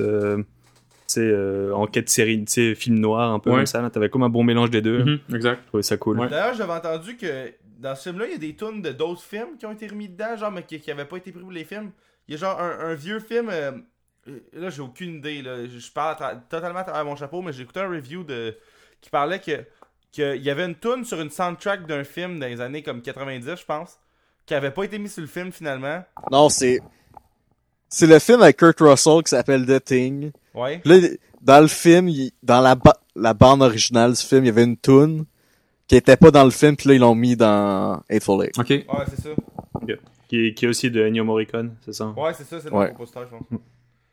Fait que c'est hot, là, tu sais, Tarantino, on le dit tout le temps, là, que la musique dans ses films est bonne, là, mais, tu sais, Chris, c'est vrai, là. Ouais, ça, pis des fois, c'est, mettons, t'écoutes Pulp Fiction, tu sais, la musique, il y a souvent de la musique, genre, contemporaine, là. Tu sais, mettons, ils vont mettre des tunes, genre, des années 70, des années 80, ou peu importe. Mais là, ils ont pas fait ça, ils pouvaient pas vraiment de toute façon, là. Fait c'est vraiment plus le compositeur, là, il a tout amené ça, puis je trouve ça vraiment... t'avais une tune de White Stripes, quand même. Oui, c'est vrai, mais ça, là, je disais ça, puis j'étais comme, me semble qu'on entend ça, ouais, t'as raison. Il y avait à un moment donné des tunes qui, entre guillemets, puis après, t'as la chanson aussi que... T'as la chanson aussi qu'elle chante Daisy Domergue. C'est dur à dire ça. Daisy Domergue. Domergue. La chanson qu'elle fait à la guitare, c'est cool aussi. Oui, c'est vrai. C'est une bonne scène, ça. C'est vrai, ouais, chante une tune. C'est l'espèce de scène pré-Kurt Russell qui vomit partout, là. D'ailleurs, j'avais pas compris, mais en fait, elle chante. La chanson, c'est l'histoire d'un prisonnier anglais qui est sur un bateau qui s'en va pour l'Australie. Il est censé être pendu en Australie. Et qu'à l'époque, ça avait un autre nom, là. C'était comme la prison de... La Nouvelle-Galles. Ouais, c'est ça, la Nouvelle-Galles. Et en fait, il se fait sauver par des pirates. J'ai de la culture générale. Mais non, c'est vrai, parce que quand t'écoutes les paroles, ça fait vraiment genre prisonnier qui se sauve. Fait que tu sais, je comprends à un moment donné que le on dirait qu'il est comme genre, ok, ferme ta gueule, là. Ça va faire, là, ta petite chanson, là. Non, parce qu'en fait, ce qu'il y a, c'est que, tu sais, elle arrête, et puis après, elle dit, tu sais, continue, et elle rajoute un couplet, et le couplet qu'elle rajoute, elle l'invente. Ok. Et en fait, elle dit, ouais, tu sais, je m'en vais au Mexique, un truc comme ça, tu sais, en fait, elle raconte un peu ce qui va se passer ce qui est censé se passer plus tard. Ouais, c'est ça. Ok, non, c'est et je crois que c'est pour ça qu'il pète la guitare. Moi, le bout où il décide de la pendre, là. Ouais, ça. C'était comme l'ultime payoff. Ouais. C'était tellement lent encore là comme mort, là. C'était pas comme genre... Tu sais, c'était pas comme, ok, on la met sur une chaise, puis on l'attache, puis on pète la chaise. C'est comme, on la monte, genre, on tire. C'est ça. Là, tu sais, à chaque fois qu'elle tirait, elle retombait un peu, parce que, regarde, comme je disais tantôt, il y a un gars qui a plus de couilles, puis l'autre, il bouette, genre. L'autre, il a comme une jambe qui crappe quasiment. Fait que, ils ont de la misère à tirer, genre, pour la faire monter sur l'espèce de beam, là. Fait que, tu sais, c'est vraiment une mort vraiment lente. Moi, je pensais que le lit allait arracher, genre, pis que ça allait encore plus... Ouais, ça aurait été écœurant, ça. Ça aurait été vraiment... J'aurais trouvé ça fucking drôle, là. Mais juste comme le fait qu'elle était attachée avec l'autre dude, pis là, la main est pognée après la menotte, là. Oui. C'est fucking drôle, là. Oui, en effet. Ça. Parce que c'est John Ruth, il l'a emmené se faire pendre jusqu'au bout, là, même s'il est mort. Ouais. Peut-être ça, la symbolique, je vois. Ah, c'est la crise de belle symbolique. Ouais, en effet. Par contre, il y a un truc que j'ai pas trop compris, c'est tout le trip autour de la lettre de Lincoln, enfin la fausse lettre. Moi non plus, j'ai pas compris. Mais, tu sais, en fait, j'ai trouvé ça drôle que c'était comme un petit running gag, que ça revenait tout le temps, ça, j'aime bien ça. Je comprends pas pourquoi quand elle a craché sur sa lettre, il l'a collé dehors de la diligence. Je trouvais ça juste drôle. En fait, il a sacré un coup de poing, fait que comme tombé, il a pas juste mis dehors, là, il a juste comme crissé un coup de poing. Ouais. Mais c'est puis lui, dans le fond, il est en crise parce que la lettre de Lincoln, c'est comme le symbole du fait que c'est un war hero, genre. Puis c'est comme, lui, il montre ça à tout le monde, cette lettre-là, même si elle est fausse. Il montre cette lettre-là à tout le monde pour dire, hey, je suis un war hero, puis je suis vraiment cool. Puis elle crache dessus, genre en manque de respect, puis tout. Puis c'est une lettre entre guillemets originale. Mais ça j'ai compris. Mais en fait, c'est juste à la fin, tu sais, quand il l'a ressorti, tu sais, quand t'as Walton Goggins là, qui ressort la lettre et qui la lit. J'ai pas trop compris pourquoi. Ben moi, la façon que je me dis, c'est qu'ils sont sur le bord de mourir, fait qu'ils se disent, hey, je veux l'avoir la lettre avant qu'on crève, genre. Lui, je suis pas sûr qu'il va mourir, Walton Goggins, mais on s'entend que c'est sûr que Samuel Jackson va mourir, là. Je veux dire, il y en a du sang qui sort par là. Il y a plus de noix, là. Il y a plus de noix, genre, fait que c'est ça. Puis il y a bien des artères qui passent par là, fait que. À la fin, il va peut-être rester juste Walton Goggins, mais on le saura pas. C'est ça la beauté d'un film comme de Quentin. Bah, moi, je pense qu'ils sont tous morts, là. Bah, ça me surprendrait pas, là. C'est ça, moi, ça me surprendrait pas qu'il y ait des loups qui défoncent la porte et qui bouffent. Non, elle est clouée, la porte, on est correct. Elle est bien clouée, ouais. Moi, dans le fond, c'est juste mon cœur qui veut que Walton Goggins survive. Genre. Je veux que le jeune innocent, il se rende à Red Rock puis qu'il devienne le fucking shérif après avoir tué plein de monde. Ben, il a pas tué tant de monde, lui, mais après avoir vu toute cette espèce de massacre-là, qu'il devienne le shérif pour parce qu'en fait, à part, tu sais, comme dans le flashback, là, dans le chapitre 4, 5, c'est ça? T'as quasiment que Samuel L. Jackson qui tue des gens. Ouais. Si tu regardes. Ouais, c'est vrai. T'as comme Daisy qui achève... tu sais, t'as comme le poison, là, qui les tue, les autres.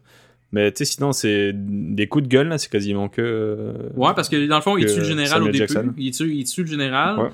Ouais. Il tue Tim Roth, si je me trompe pas. Ouais. En fait, moi c'est ça, il tue Tim Roth. Tu sais, il l'achève. Walton Goggins, il l'entame, là, et puis, ouais, c'est ça. C'est ça. Tim Roth, il était en train de crever. Ça, c'est une affaire que j'ai trouvé drôle aussi, c'est que quand ils font leur planning, genre, puis qu'elle essaie de convaincre, TDZ essaie de convaincre Walton Goggins, puis Tim Roth, il dit, garde, je vais mourir anyway, genre. Fait que moi, ma tête, elle vaut genre 10 000, mettons. Puis, tu sais, ils ont comme, lui-même, il est comme, garde, je vais crever, genre. Fait qu'il prend ma tête, puis ça va valoir 10 000 $. Et d'ailleurs, 10 000 pour vrai, là, je pense que c'est exagérant. Là, ouais, moi aussi, je pense. Parce que j'ai cher, checké, j'étais à un cours à l'université cette semaine, ok? Puis il disait, Ford paye bien, il paye 5 $ par jour dans les années genre 1920, genre. Mm-hmm. Fait que si 5 $ par jour en 1920, c'est hot, là, c'est sûr que 10 000, c'est comme 14 milliards en 1800, quelque chose. Là. Ouais, c'est comme l'équivalent de gagner le Powerball, là, c'est comme... Ouais. Mais je suis d'accord avec toi. Mais là, Samuel L. Jackson avec ses 3 gars, là. Il est comme un duc, là. Il est comme un... c'est un marquis. Il est comme un prince à New York, là. Ça me fait penser au film. D'ailleurs, juste ça n'a pas rapport, mais la cinématographie du film est sick, là. Genre les scènes dans la neige, là, pis tout, là. Ouais. Ouais, pis tout, là, hein. Non, mais... genre, juste... Il y a une scène à un moment donné, ils sont dans la grange, ok? Ils sont comme... les deux en train de se parler, là. Je trouvais tellement que c'était bien shooté, là. J'ai trippé. Là. Ouais, non, c'est... Puis les scènes, comme tu dis, dehors ou en dedans, c'est vraiment bien filmé, en effet. Juste pour retourner à... C'est vraiment bien fait pour te mettre dans l'ambiance, là. T'es vraiment bien rentré dans le film. Ça qui fait frette, là. D'ailleurs, il y avait une shot où tu vois comme la fenêtre dehors, tu sais, ça filmait genre la grange. Puis après, ça tournait, puis ça shoot. Genre, tu voyais en dedans, puis c'était genre une shot continue. Puis c'était pas genre une fausse shot continue comme dans The Revenant, dans les scènes d'action, là. Mm-hmm. Genre, moi, sérieux, je pense que Alejandro Gonzalez s'est fait genre traumatisé quand il était jeune par des caméras qui coupent, je sais pas trop quoi, là. Genre, il écoutait Bourne quand il était jeune, puis il a comme eu peur, là. Puis comme là, à ce temps, il est comme, moi, je coupe plus jamais les caméras, là. Ouais. Mais aussi, tu parlais de 10 000, 15 000, là, parce que je pense que Daisy, elle vaut 10 000, puis ils valaient tous genre 10, 15 000 chaque, là, ça avait aucun sens, là. Ouais. Mais je suis allé voir sur internet, puis genre Billy the Kid, qui est comme un des gars les plus recherchés ever, genre, jusqu'à ce qu'il meure, là. J'ai vu que c'était comme 5 000, là, son bounty. Fait que si un gars comme Billy the Kid, son bounty, en 1880, genre, c'est 5 000, ben je pense que c'est exagéré 10 000 des années 70. Ouais, bon, en même temps, dans Tarantino, il y a tout qui est un peu exagéré aussi. Je sais pas pourquoi. Il y a Kurt Russell qui vomit du sang, là. Exactement. Fait que, avez-vous d'autres points à apporter par rapport au film? Peut-être des choses que vous n'avez pas aimées ou d'autres choses que vous avez vraiment aimées sur le film? Ça se résume pas mal à ça? Ouais. Ben, je vais vous demander, à tour de rôle, votre appréciation du film, dans le fond, votre cote sur 10, mais je vais aussi vous demander, si vous êtes en mesure de le faire, votre ordre des films. De Tarantino. Je l'ai fait hier en plus. Parfait. Mais il y en a 2 que j'ai pas vu, par exemple. J'ai pas vu. Il y en a juste un que j'ai pas vu. C'est ça, mais j'ai pas vu Dead Proof. Puis j'ai pas vu Jackie Brown. Ok. Puis c'est ça. Puis mettez une note sur 10 sur chacun. Parce que moi, je suis un gros fan des notes sur 10. Puis si vous êtes pas capable de le faire, c'est pas grave. Fait que je vais commencer avec toi, Yves, vu que tu es notre invité. Ok, attends. Bah là, la note que je donne sur Hateful, là, je mettrais un... Faut que ça soit un chiffre rond là pour faire plaisir à Pierre-Luc. Ben moi ça me ferait plaisir à moi aussi parce que je suis d'accord avec son école là, mais si tu veux mettre des points 5 ça me dérange pas, mais mets pas une note sur 100 s'il te plaît, fais pas comme IGN là. Ouais. Écoute, je mettrais un 8 sur 10, mais qui tend vraiment fort vers le 8,5. Okay. Parfait. Puis tes films en ordre à cette heure? Je te dirais que mon préféré, c'est peut-être Django. C'est difficile, hein. Franchement. C'est pas facile. Difficile. Moi, je l'ai préparé d'avance, fait que à votre défense, je vous l'ai pas averti d'avant. Fait que d'avance, je suis désolé. Je dirais peut-être Django, Pulp Fiction, Hateful, Inglourious Bastard, Reservoir Dogs.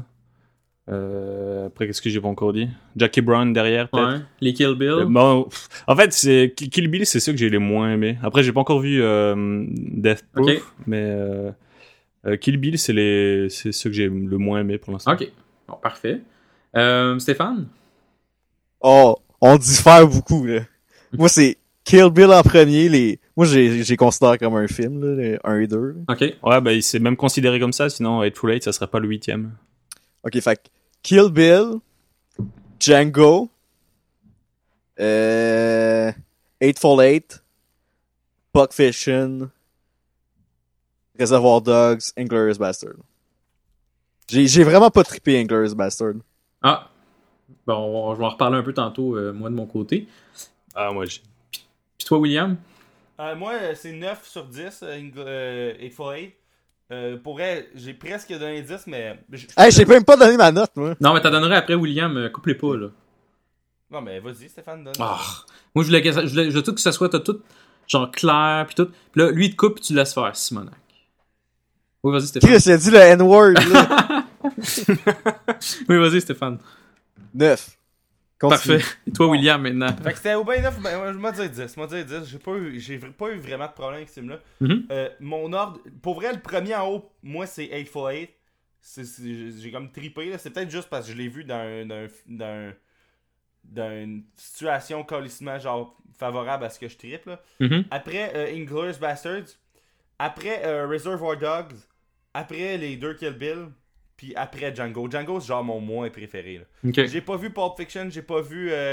Grindhouse? Ben, pas Grindhouse. Death Proof. Ouais, Death Proof, puis j'ai pas vu Jackie Brown. Mais Django, c'est comme mon dernier, mais tu sais, c'est pas un mauvais film, là, pas tout. C'est juste que... Je sais pas si j'ai vu des mauvais Tarantino à date. Là, c'est assez dur à trouver, en effet. Toi, Jess? Moi, ma note, c'est 8 sur 10. Puis c'est un bon 8 sur 10, là. C'est pas comme... c'est vraiment... j'ai trouvé ça vraiment bon, là. Puis mon top, c'est Pulp Fiction, que j'ai donné vraiment... Moi, je donne 10. C'est comme... Il est vraiment excellent, ce film-là, pour moi. Après ça, c'est Reservoir Dogs. Ensuite, c'est Inglourious Basterds. Puis pourquoi je mets Inglourious Basterds 3e? C'est que moi, il y a beaucoup le concept de Deuxième Guerre mondiale que j'adore, genre. Fait que ça a aidé pour beaucoup. J'ai aimé aussi que on voit Christoph Waltz. Je trouve qu'il est merveilleux. Ouais, il est magique dans ce film. Exactement, ça l'a mis sur la map, puis depuis ce temps-là, ben, il y a une belle carrière et tout, là. Fait que moi, c'est un peu pour tout ça. Malgré qu'il y avait peut-être certains flaws, j'ai trouvé vraiment solide. Ensuite, c'est Hateful Eight. Même Brad Pitt est énorme aussi. Ouais, il est vraiment bon. Même une scène que je trouve vraiment bonne, c'est la scène où il parle italien. Ouais, c'est ça que j'allais dire. Ouais, c'est ça. Grazie. Ah, d'ailleurs, ça on l'a pas dit, mais apparemment, le personnage de Tim Roth, c'est censé être genre un ancêtre, genre l'arrière-grand-père ou arrière-grand-père, je sais pas quoi, de celui qui joue le personnage de Fassbender dans Inglourious. Ah oui? Ah mon dieu, y a-tu le même nom, genre, ou Ouais, c'est ça, ouais, il a le même nom. Ah, ok, le même nom de famille. C'est parce que le vrai nom de Oswaldo Mowbray, c'est attends, je l'ai noté. C'est Pete Hickox. Et en fait, apparemment, ils partagent le même nom de famille. Ah. Puis ils ont le même surnom aussi, je crois. Ah mon dieu, ben ça... Tellement un truc dans le genre. Enfin bref. Ah ben c'est pas payé pendant tout.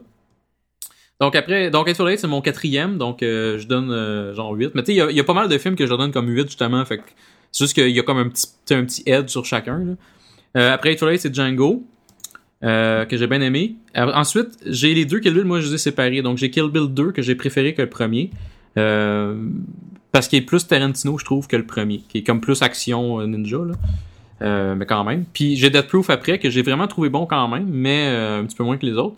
Et Jackie Brown, je mettrai pas de note pour Jackie Brown. Je l'ai vu, c'est mon dernier, mais je l'ai vu, ça fait super longtemps. Puis je pense que j'étais pas super réceptif au film, je me suis comme endormi dessus puis tout, fait que faudrait juste que je le réécoute. Il y a beaucoup de monde qui disent qu'il est super bon, puis moi j'ai pas l'air d'avoir trippé. Il est bon. Moi, je passe un bon moment, là. J'ai bien aimé. Bah, pareil, c'est que du dialogue, là. Après, c'est Tarantino, là, mais t'as quasiment zéro action. Okay. Il se passe pas grand chose dans le film, mais je trouvais ça cool. Bon, moi, je sais. Il doit être sur Netflix. Je pense qu'il doit être sur Netflix. Ça se pourrait, je vais le réécouter sous peu. J'allais, de toute façon, je vais le checker sur Netflix parce que je suis trop paresseux pour prendre un DVD puis le mettre dans mon Xbox. C'est trop compliqué pour moi pour faire ça. Mais s'il est pas sur Netflix, je vais être obligé de faire ça. Fait que, voilà. Donc, c'était notre épisode sur Hateful Eight. Donc, Yves, où peut-on te rejoindre sur Internet et tu peux plugger ton podcast en même temps? Sur Twitter, @Yschwen, YSCHWEN.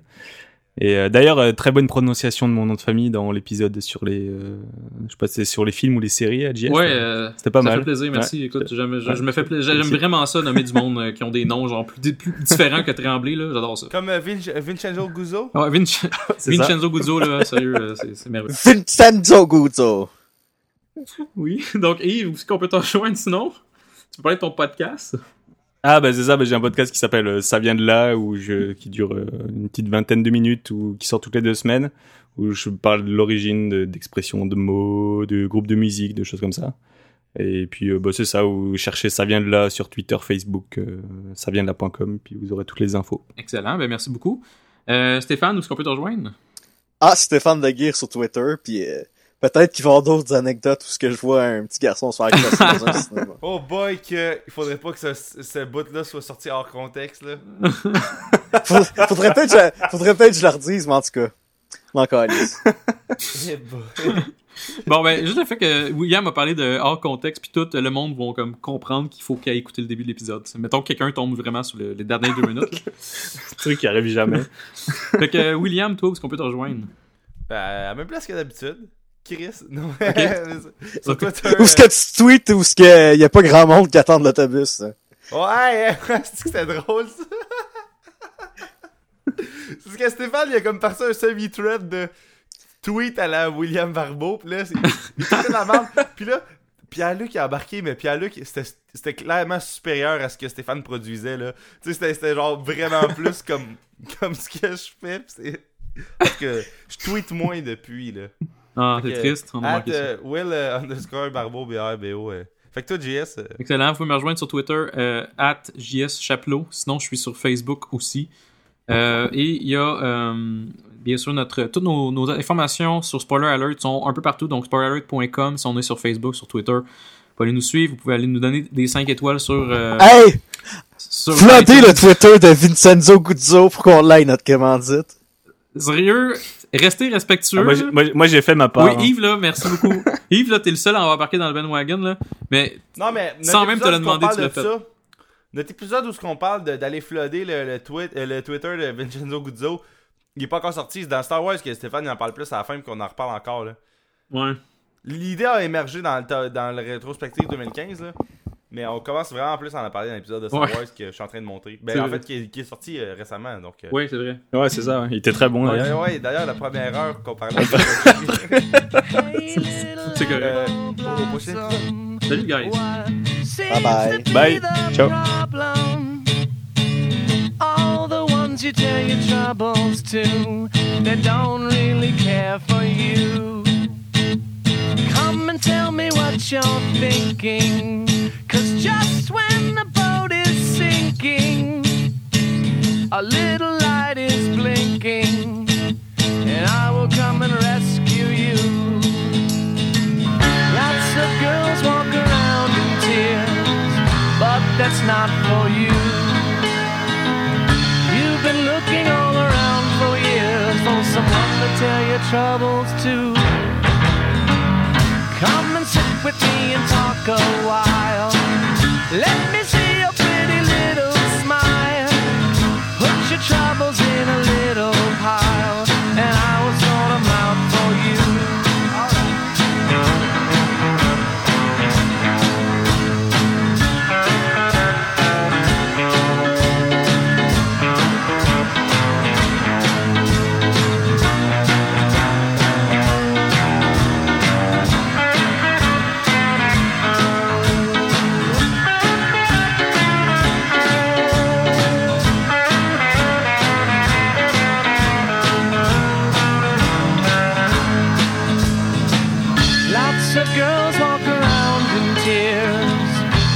that's not for you.